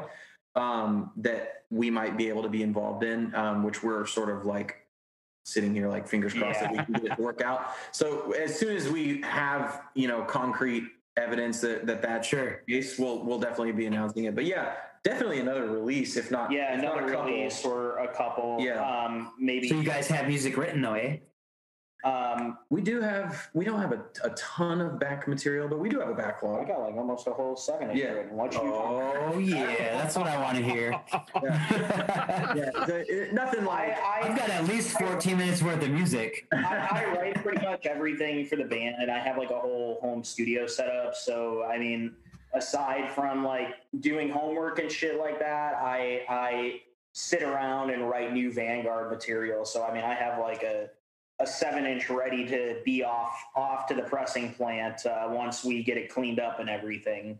There are also, I will plug the label, there are some cool things that are coming soon from the label as well, that because it's not our place to say so, I won't let on too much more than that, but there's some cool stuff coming around the bend, which, because of the order in which releases happen, you know, and as they work down the list of who's got what coming out next, you know, that's going to be a deciding factor for us too on what's going to be possible for exactly. Sure. That makes sense. But we do have 3 new colors of the EP of Rage of Deliverance. We just decided on them, and they're fucking wacky, but they're awesome. So if you're like a vinyl, I think at this point the only people who will be buying new colors are probably people who like to collect variants, because I think any new people who are getting introduced to the band at this point probably would have already been introduced to that record. I would hope. But I'm just saying, like, these are weird colors for people who are like, I want that weird one. You know, like that's yeah. So we'll I don't know. Are they still selling the blood splatter one? Yeah, those are. I know they're available from Cortex. Yeah, but in the States here, I know there are some available in Europe. New Age might have a few. I don't. Yeah, it's so hard. And Rev might. So do you have a color? All the colors? Oh yeah. Yeah. We're all fucking dorks about it. Yes. Like we sat down and we have the ones even that it was like, you know, they're like sold out. That's one thing that's really cool that New Age does, is that they apportion so that the band isn't just like screwed when you start playing shows. Mm-hmm. You're like, oh well, we only have, you know, the boring color or whatever. And first of all, New Age doesn't ever do boring colors. It's badass. Like they're like, you can do whatever you want. Fucking go crazy. Cool. Yeah. And so, like that's why all of our colors and all the Life Force colors were really fucking cool. Like because they gave us free reign.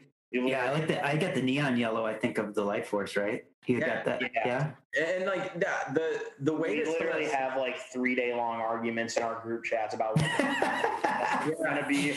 Like Michael hit us back up, like, "Hey, motherfuckers, do you guys have please give yet?" me the? We're still arguing about it. Yeah, but that's one thing that's cool that they do, is that they're like, yeah, it's sold out from us, but the bands have their share.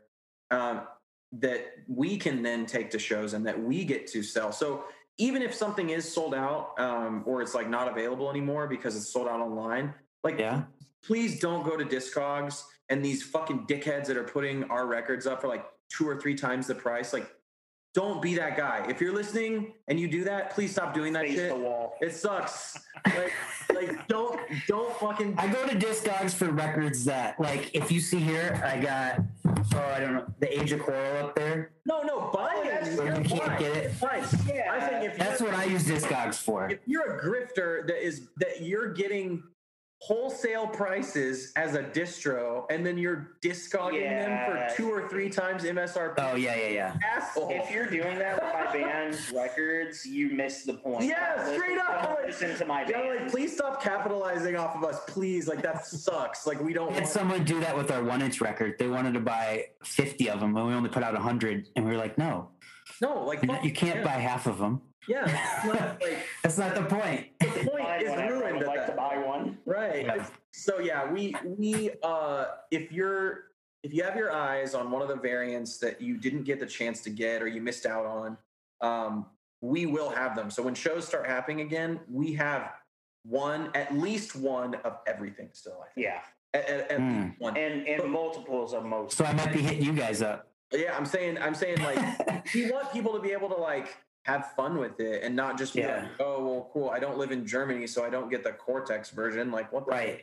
You know, like, so we have all that stuff, and we want people to be able to, like, when they come to our merch booth, be like, damn, this is cool, I get to pick what I want, you know. So the most important question of the whole night, and I know I probably won't be able to get one, but how do I get a Life Force hat? Oh, the Carhartt hat. I wanted one so bad.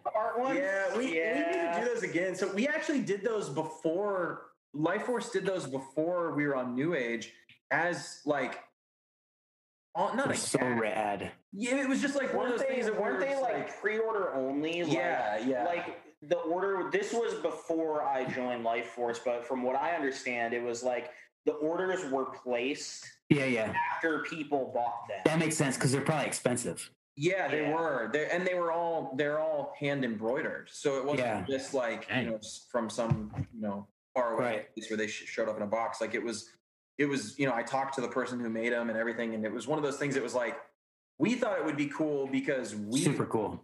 And so we just get them for the band. And then when we told our friends about them, they were like, damn, what the fuck? How much are they? And so we ended up, I think there's only like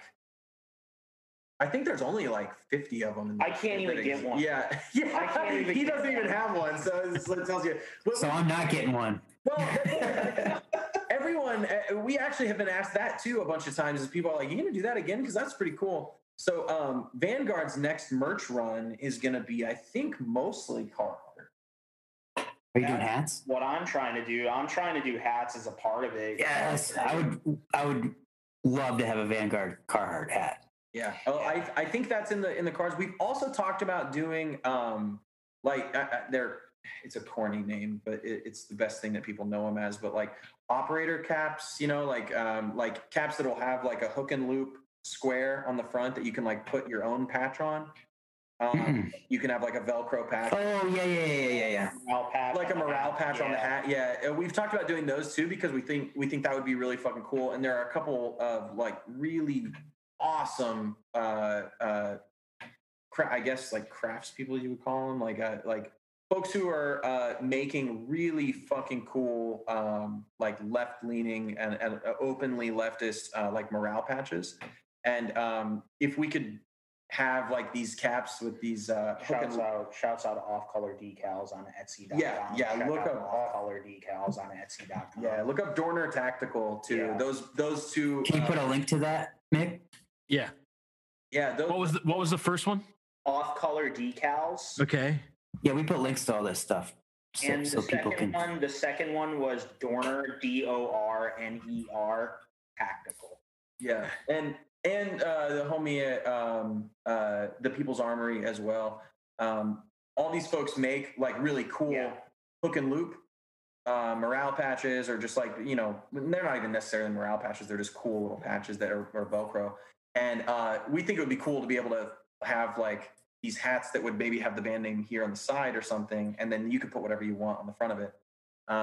Something like that might just be cool, like unique merch, because it's like, you know, right now there are only so many fucking t-shirts that everyone can buy. There are only so many pair of fucking basketball shorts. Like everybody has the same shit. So we're down to like start changing it up a little bit and making some cooler, more interesting merch items. So that's definitely coming around the bend. Vanguard 511 Blab one. Yeah. Well, guys, hey, we're gonna play a song to play you guys out. What song do you want us to play from Vanguard? Oh, it has to be from us? You pick. Do Ascendant, because it's my favorite song on the record, and it's the one with like the least plays because it's the last song. I think that's Mick's favorite, isn't it? It is. Yeah, I dig that song quite a bit. You know what's funny is that was the one that we obsessed over and really put so much time into, and like really like. And then we released Defeatus or Detach. Yeah, we released Detach and To Suffer, and those are the ones that, like, if you go look at the plays, like those are the ones everyone goes to and plays on their phones and shit. And it's like, damn, but Ascendant is like the end, like that's the point, and like that's the one that doesn't get all the play. So yeah, you should play that one. Cool. Awesome. All right, guys. Well, thanks for being on the show. We really appreciate it. Yeah, thanks for having us. Thank this you is guys really for cool. having us. Oh, wait. I guess we don't get. Do we get to know what coffee you're drinking? Did you already do that part? The review? Yeah. Oh yeah. He's drinking Unicorn Blood. Yeah, I'm drinking from Dark Matter. Ah, okay. And what am I doing? Let me see. I'm not drinking coffee right now because I wouldn't be able to go to bed. He's a wuss. He can't drink coffee late at night. But I stop at 5. Fair enough. Okay. I'm drinking steaming bean coffee from Colorado. Steaming bean. Okay. Cool. Our record label guy sent it to me, and he's like, "You gotta try this." So nice. Okay. Okay. Cool. Send us the links. We'll have to check them out. Yeah. Oh, the links will be up there for sure. Oh, nice. All right. Thanks, guys. So, Thank you. Yeah. no problem. See ya. See you Have a later. good night. You too.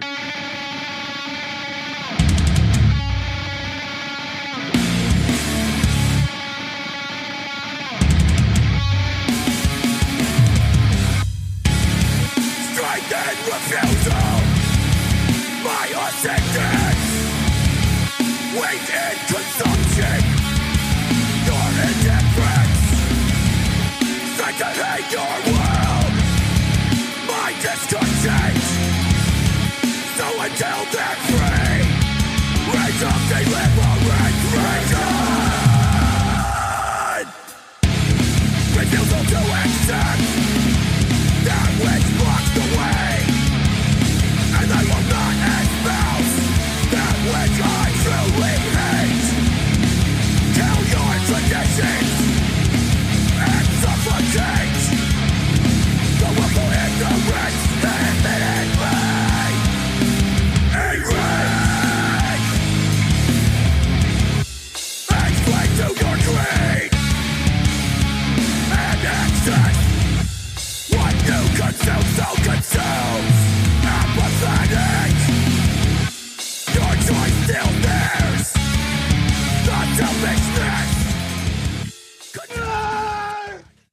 album review time. Yeah. All right, let's get into it. Let's talk about your picks. Oh, you want to talk about my picks, do you? Yeah. At least let's start with the ill communication one. The ill communication one. All right. So you want to go first? Yeah, I'll go first. I'll go first. Yeah. So my 2 picks that I got for everybody this week is all about fun. Because Is that what you call it? I call it that. Yes. I found these 2 guys, these 2 different bands. We're gonna start with Ill Communication first. Yeah. Death Threats in the Hieroglyphics. It's 4 songs. It was released October 2020. It was, and I love it. It's 3 tracks. Is it only? Oh, that's right. It is only 3 tracks. I'm thinking of a different album. Yeah, it's only 3 tracks. And they had some crazy merch come out recently that I dug. Oh, really? Yeah. Like to see that. They are from the. I'm gonna should put a link to their merch too. Yes, I will. But Okay, cool. they're from Tecapi and Oxnard, California, and apparently like that's like twister. and apparently that's kind of like a hotbed for some other hardcore bands out west. So to me, this is what this band sounds like. If you took Disciple AD or Disciple X Disciple X AD. Yes, they had like 4 different names, but yeah, X Disciple X and Brothers Keeper, that whole Lake Effect hardcore, and then you took it and you took Snapcase and you slammed the 2 together with some hip hop attitude. You get what's that band that sang Jump Around? House of Pain. Put some House of Pain in there, bro. if you throw all that together, it makes this weird, I'm just gonna say it, sassy mix of hardcore that I love. I can't get enough. It's just fun for me. I hear it and it makes me laugh. And then on top of that, wait. Back it up. Beep, beep. Sassy that makes you laugh. I don't know what. Come on, I can't wrap my brain around that. What does that mean? My wife's sassy and she makes me laugh. So this is like your wife's hardcore?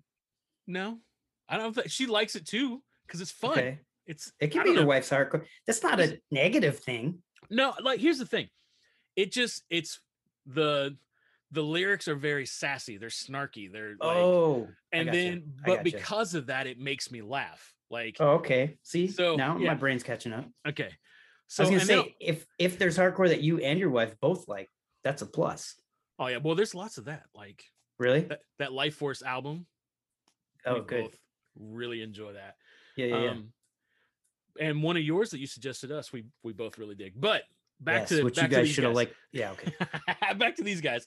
The song that I really dig is the second song. It's called Ear Goggles and X-Rays.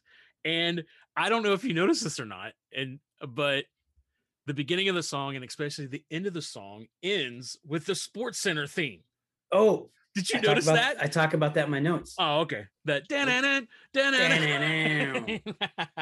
so that like I don't know. That's those so things, funny. I'll wait. I'll wait till my notes come out. All right. So for me, it's just a ton of fun. That's why I really dug it. It's 3 songs. I like the album that they put out before that, but to me, this one's just a whole lot of fun. So that's why I picked it. I was like, I'm having fun this time. This is a fun pick for me.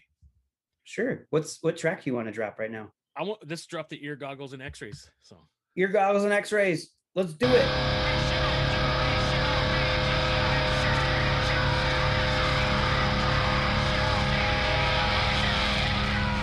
Dear sons, you shall be judged.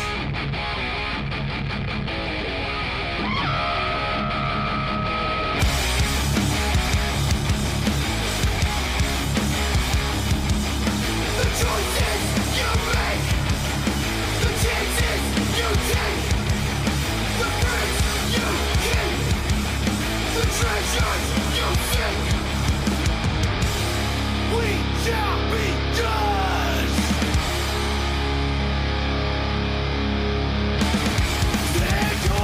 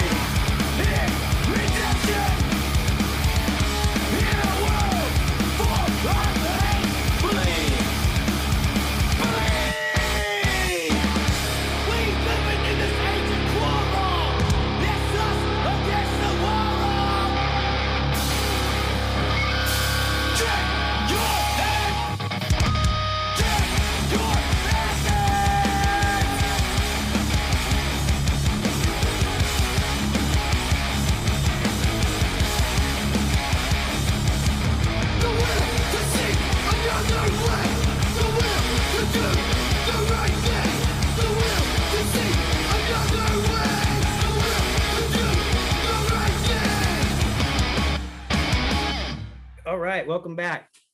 We are chatting about, you just heard Ear Goggles and X-Rays from Ill Communication.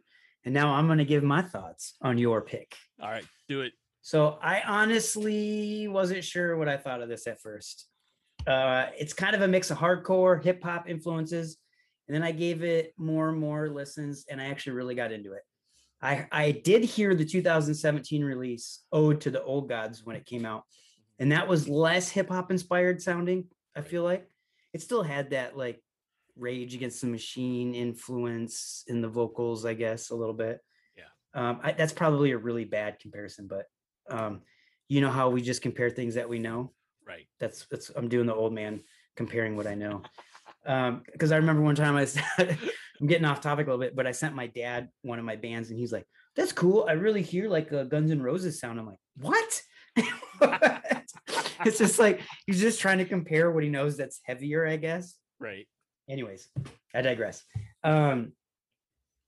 It's you can hear the hip hop elements mixed with hardcore. It's just more subtle on that first record. I still think I like the 2017 release best out of the both releases, yet the new release did grow on me. And after the new EP, and I listened to it a few hours and a few more times, I did really get into it.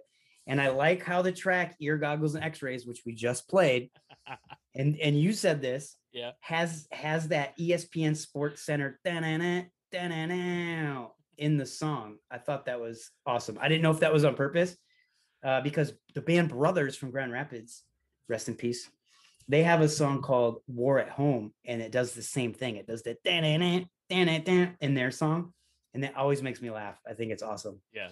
113 Miles and Running is my jam on the new EP. I think that is a great song. And so let's drop that now.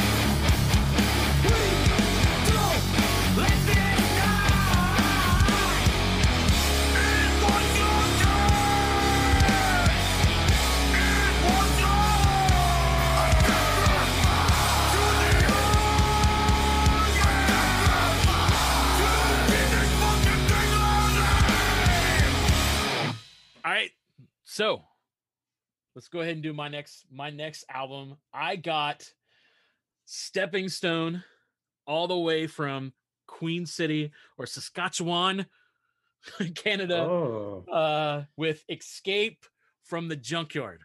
All right. So first we got to start with the album cover. Yeah. Well, it was released June 20th. Yes. June 2020. And it's 6 tracks. 6 tracks. The album cover looks like a 90s gangster rap album. It's got Junkyard Dogs on it and a semi truck escaping the junkyard.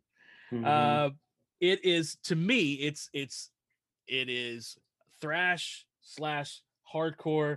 It reminds me of Death Angel, Testament, Overkill, a little bit. You might not agree with this. A little bit of Biohazard. I think it's the guitar tone. I think that's what does it. But it just, I don't know. It just, like I said, these two picks for me were just about fun. And it's just fun. Once again, there's some snarkiness to the lyrics that just kind of made me laugh. There's a couple things that they drop every once in a while that are just like out of left field lyrically, or just like, I don't know. Sometimes when people swear in a song and it just is just different and weird, and it's not just like, cussing the cuss, but just like just for flavor, I guess, it makes me laugh. And so the first track has that in it that just the first time I was like, oh my gosh, and I just laughed really hard. So it just made me really like this band. I don't know. I love there's always, I will always be one of those people that if you have thrash influenced guitar, even with the snotty guitar tone, my ear's gonna be drawn to it.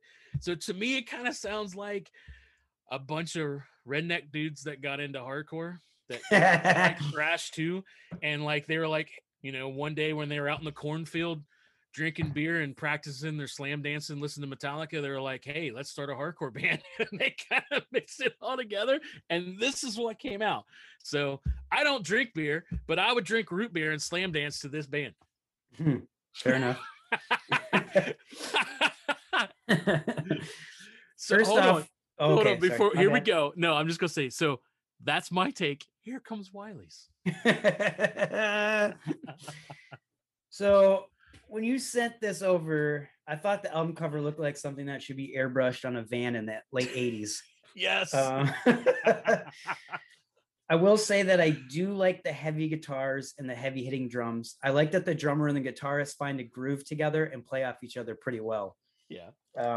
They seem to be really on sync, the drummer and guitar player, which I really, really liked.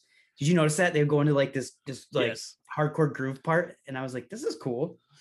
With that being said, it's just not my style of hardcore personally.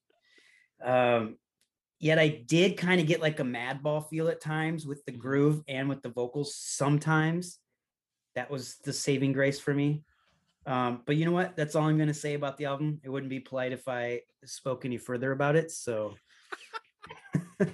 it's just not your cup of tea. And I don't really need to pick a song to drop. So I'll let you do that. All right. So here's what we'll do. I'm going to drop Escape. We'll do that one because that's the one that I really dig. So we'll drop that one. Let's just give the listeners one. All right, we can do that.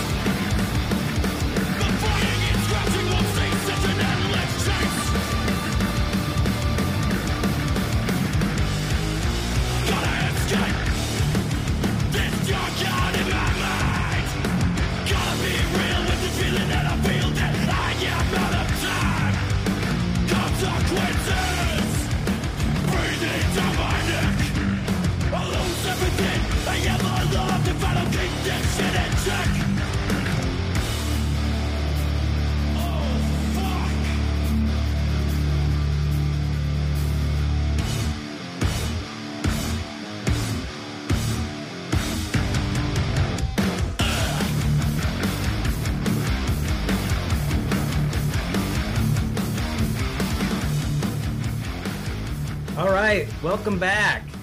You just listened to something from somebody. I'm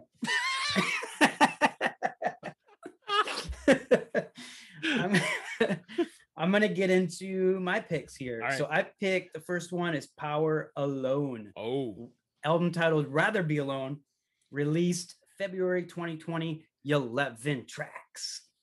So I dig this band. I really do. It is pretty much beat down hardcore with melodic guitar parts. Yep. Normally, this would not be my favorite style of hardcore, but I do have to say that the vocals make me really love this album. It's not just growling, yelling vocals. This album is 11 tracks and it comes in at 22 minutes. And I do really dig this band, but yet for some reason, it seemed kind of long for me. Like, I don't know why, but when I saw it was only 22-ish minutes, I was surprised because I was like, that's really not that long. Right. And I think I figured out, I think it's because it doesn't really have tons of diversity in the record. Like a lot of the songs sound very similar, but it's so hard hitting and the band is so super talented. My favorite track is Stay True because it has more of like a punk rock feel, like the drum beat, right, like kicks in more punk rock hardcore, which I really, really dig. And I also like the first track, Self-Fulfilling Prophecy. So let's drop either one of those. Let's drop the first track, Self-Fulfilling Prophecy, now.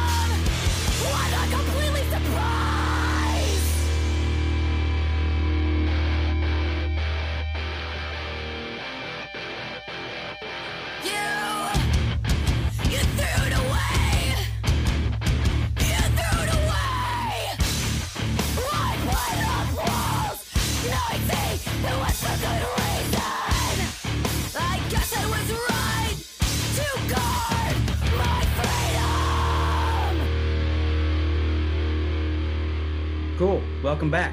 Yeah. Mick, tell us what you think. So here's the thing. I'm glad you said something about the vocals because honestly, the vocals are totally insane. Might be, as far as the records that I've listened to this year, might become one of my favorite. It's just unique. And the album for me right now is probably going to be close to one of the picks at the end of the year where I go, this is one of my albums of the year. Cool. Kind of like how we did last year. My wife and I dug this. This was an album from last year, though. I thought it was 2021. No, 2020, February. Ah, well, dang it. Can't pick it for this year. It's all good. But Lindsay and I like this album so much that we actually went and bought merch. Like, it was one of those, we listened to the whole thing and then we're like, okay. And she was already on her phone, like, check this shirt out, check this out. So we bought shirts and the vinyl, like, cool. Right. That's after. Good. Yeah. That's why we do this, right? So people go do that. Right. And listen, the groove is strong with this band. The groove is strong. The groove is strong with this one. Like, there's times when it kicks in and you're like, oh my gosh. And it kind of, I'm going to go old school a little bit. It doesn't sound like that, but 6 Feet Deep used to have this thing like all their albums would just like. What band did you say? You kind of 6 Feet Deep. Okay, you kind of glitched out for a minute. But they have that kind of a groove every once in a while, and it's not the same thing, but that's what this band does. It just has this groove out of nowhere. That's just It's good stuff. The vocalist is so strong, it almost becomes tougher than the music. I agree. Does that make sense? I mean, it's just no, like it does make sense, and it makes it sound different than any other hardcore band that's really out there. Yeah, which I really like. So yeah, I'm really glad you sent this, because it was one of those things that like now they're going to become in the rotation a lot. Like, good. I dig it quite a bit. So yeah. What's your track? My track is either going to be Where We Stand or the title track, Rather Be Alone. So let's do Where We Stand. That's a good one. Okay, it's dropping now. Boom. Boom.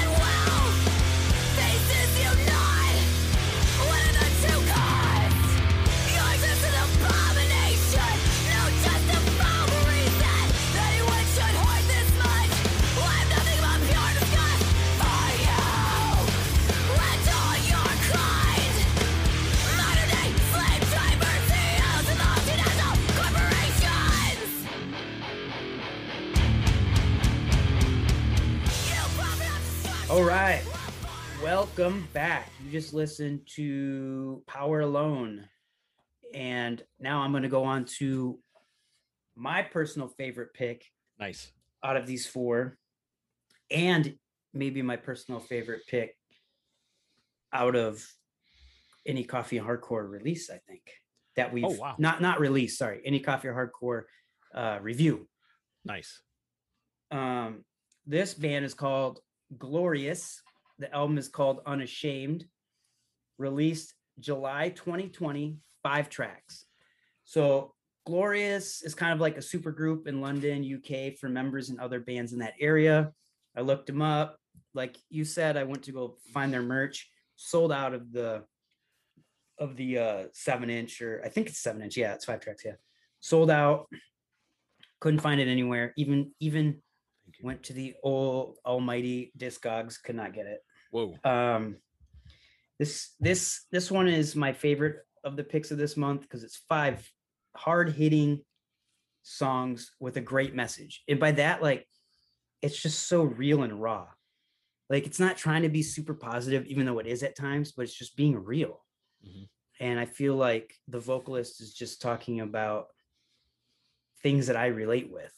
Mental health issues, sometimes not even wanting to be in my own skin. But positive things also. I just think it's a great mix, the message-wise. The drummer is out of this world. Yes. I went to their social media and looked up, I think their YouTube. They only have 2 or 3 videos, but one is the drummer playing, I think it's one of the tracks, I don't know. And he's just so good. Same with the guitar player. It's crazy. It's just like perfect guitar playing, perfect harmonies and solos. It's just, anyways, the first track, Unashamed, kicks in with killer guitar riff. You got to drop the beginning of this song real quick. When the drums kick in, I go absolutely nuts. Drop it now. Unashamed. Boom!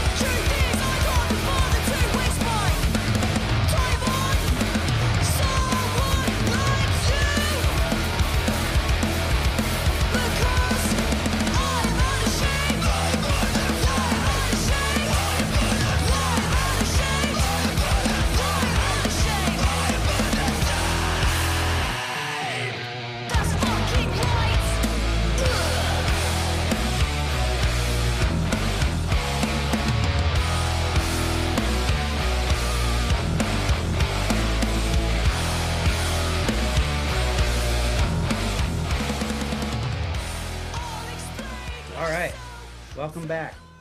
One more thing I got to say about this band is the last song on the EP titled I Don't Want to Be Me is my favorite track on this EP. It is a flawless song with so much energy and passion.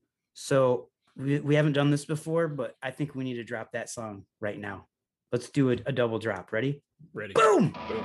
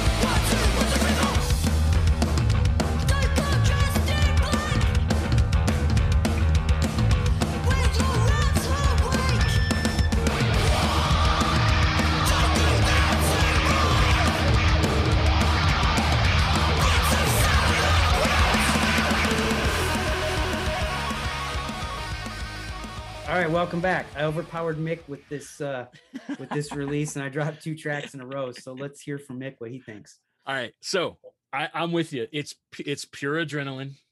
It never slows down from the first time it kicks in. It just keeps going. The snare drum on this album is like a sniper. Yeah, it just attacks not only in the mix, but when you listen to it, you feel attacked. It's like, where's this coming from? Just bam. I love that you said that. The song Fake, the interaction between the bass and the guitar is unbelievable. And then on top of that, there's these bass slides. Like, just, I don't know. You don't hear a lot of like bass slides in hardcore. And that's one of the things that I love. I love just out of nowhere, and it drops. And that song just has a ton of them in it. It's like, yes. That's awesome. It's not your typical run of the mill, like, hardcore album drop. It's got this experimental feel to it. It sounds, and I sent this to you in a message. It has this sound and this feel that makes it feel like it's important. Yeah. What did you compare it to? I compared it to, and I don't think they sound alike. It's just the album feel is The Shape of Punk to Come, The Refuse. I totally agreed. Yeah. It like that. I remember like when that album came out, and it wasn't even on my radar, but everybody started saying, have you heard this album yet? Have you heard this album yet? And I was like, I was almost afraid to listen to it because everybody was talking about it. And then everybody said, this is going to change everything. And it did. Like, so many people talk about that album and how it influenced all the stuff kind of that's out now. And I kind of feel the same way about this album. It's like, it's so different and unique. And like you said, the lyrical content it's hopeful, but at the same time, it's real. And it kind of like you kind of have to stop and think. And I'm always like, I talked and joked around about how this my picks this month were fun, but my favorite type of hardcore is the ones that make you think. Like you have to stop and go, okay, the music's good and this is all great and all, but what they're talking about, oh my goodness, like we need to have a conversation about it. And that's what I dig about this album. Yeah. And I love that you compared it to Refuse, The Shape of Punk to Come. And I wonder, like, because that record was so good. Yeah. What year did that come out? Like 2000 or 1999 or something? I think so. Yeah. I busted it out the other day just because, you know, everybody talks about the one song, and I can't remember the title of the song. The one that has the woo New Noise. New Noise. Yeah. Everybody talks about that song. But man, the second song on the track, the radio. Came out in 98, by the way. Sorry. The radio, was it Transmission? Something. The second song to me, the lyric content in that is Liberation Frequency. Yes. The lyric content in that song. Like when I listen to that and then I think about everything now, I'm like, gosh, that came out in 1998. And a lot of things that song's talking about played out. Yeah. In the last, 10 years. So it's such a great record. I wonder if they're kicking themselves for making that record just because they can't top it. Right. I hope this. I know they're not. Right. Ahead, sorry. I hope this band doesn't do that. I hope this band like continues to release stuff like that because it is. But I mean, how can you top A Shape of Punk to Come? Even if you're the band who wrote it, right? You're like, okay, we peaked. Yeah, true. We can't write a better record. No one can. That's such a great record. So yeah. So can we let's drop 3 tracks from this album because it's that good. Can we drop? Yeah. Of course. Awesome. So we're gonna drop Fake right now.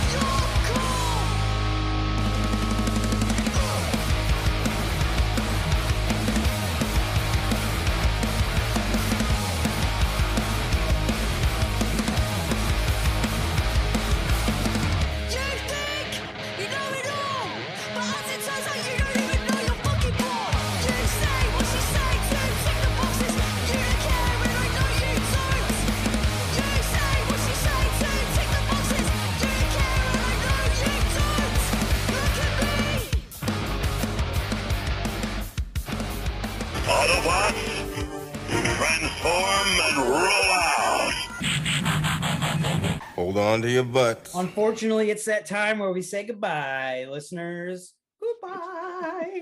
Thanks for spending time with us this month. We greatly appreciate your support. That's right. Hey, give us a like, give us a follow, help us spread the good news of our podcast to all the ears that you can send it to. That's right. Next month, we chat with Ruben of the Chicago hardcore band Si Dios Quiere, and also Through and Through. Yeah. And our wives hop on, and they're going to do the coffee review this time. They're going to talk about their favorite coffee. Yeah. I'm so excited for that. That's right. I am crazy excited for the next episode of Coffee and Hardcore. Join us next time on the Coffee and Hardcore podcast. Mick Cox, guess what? We're done.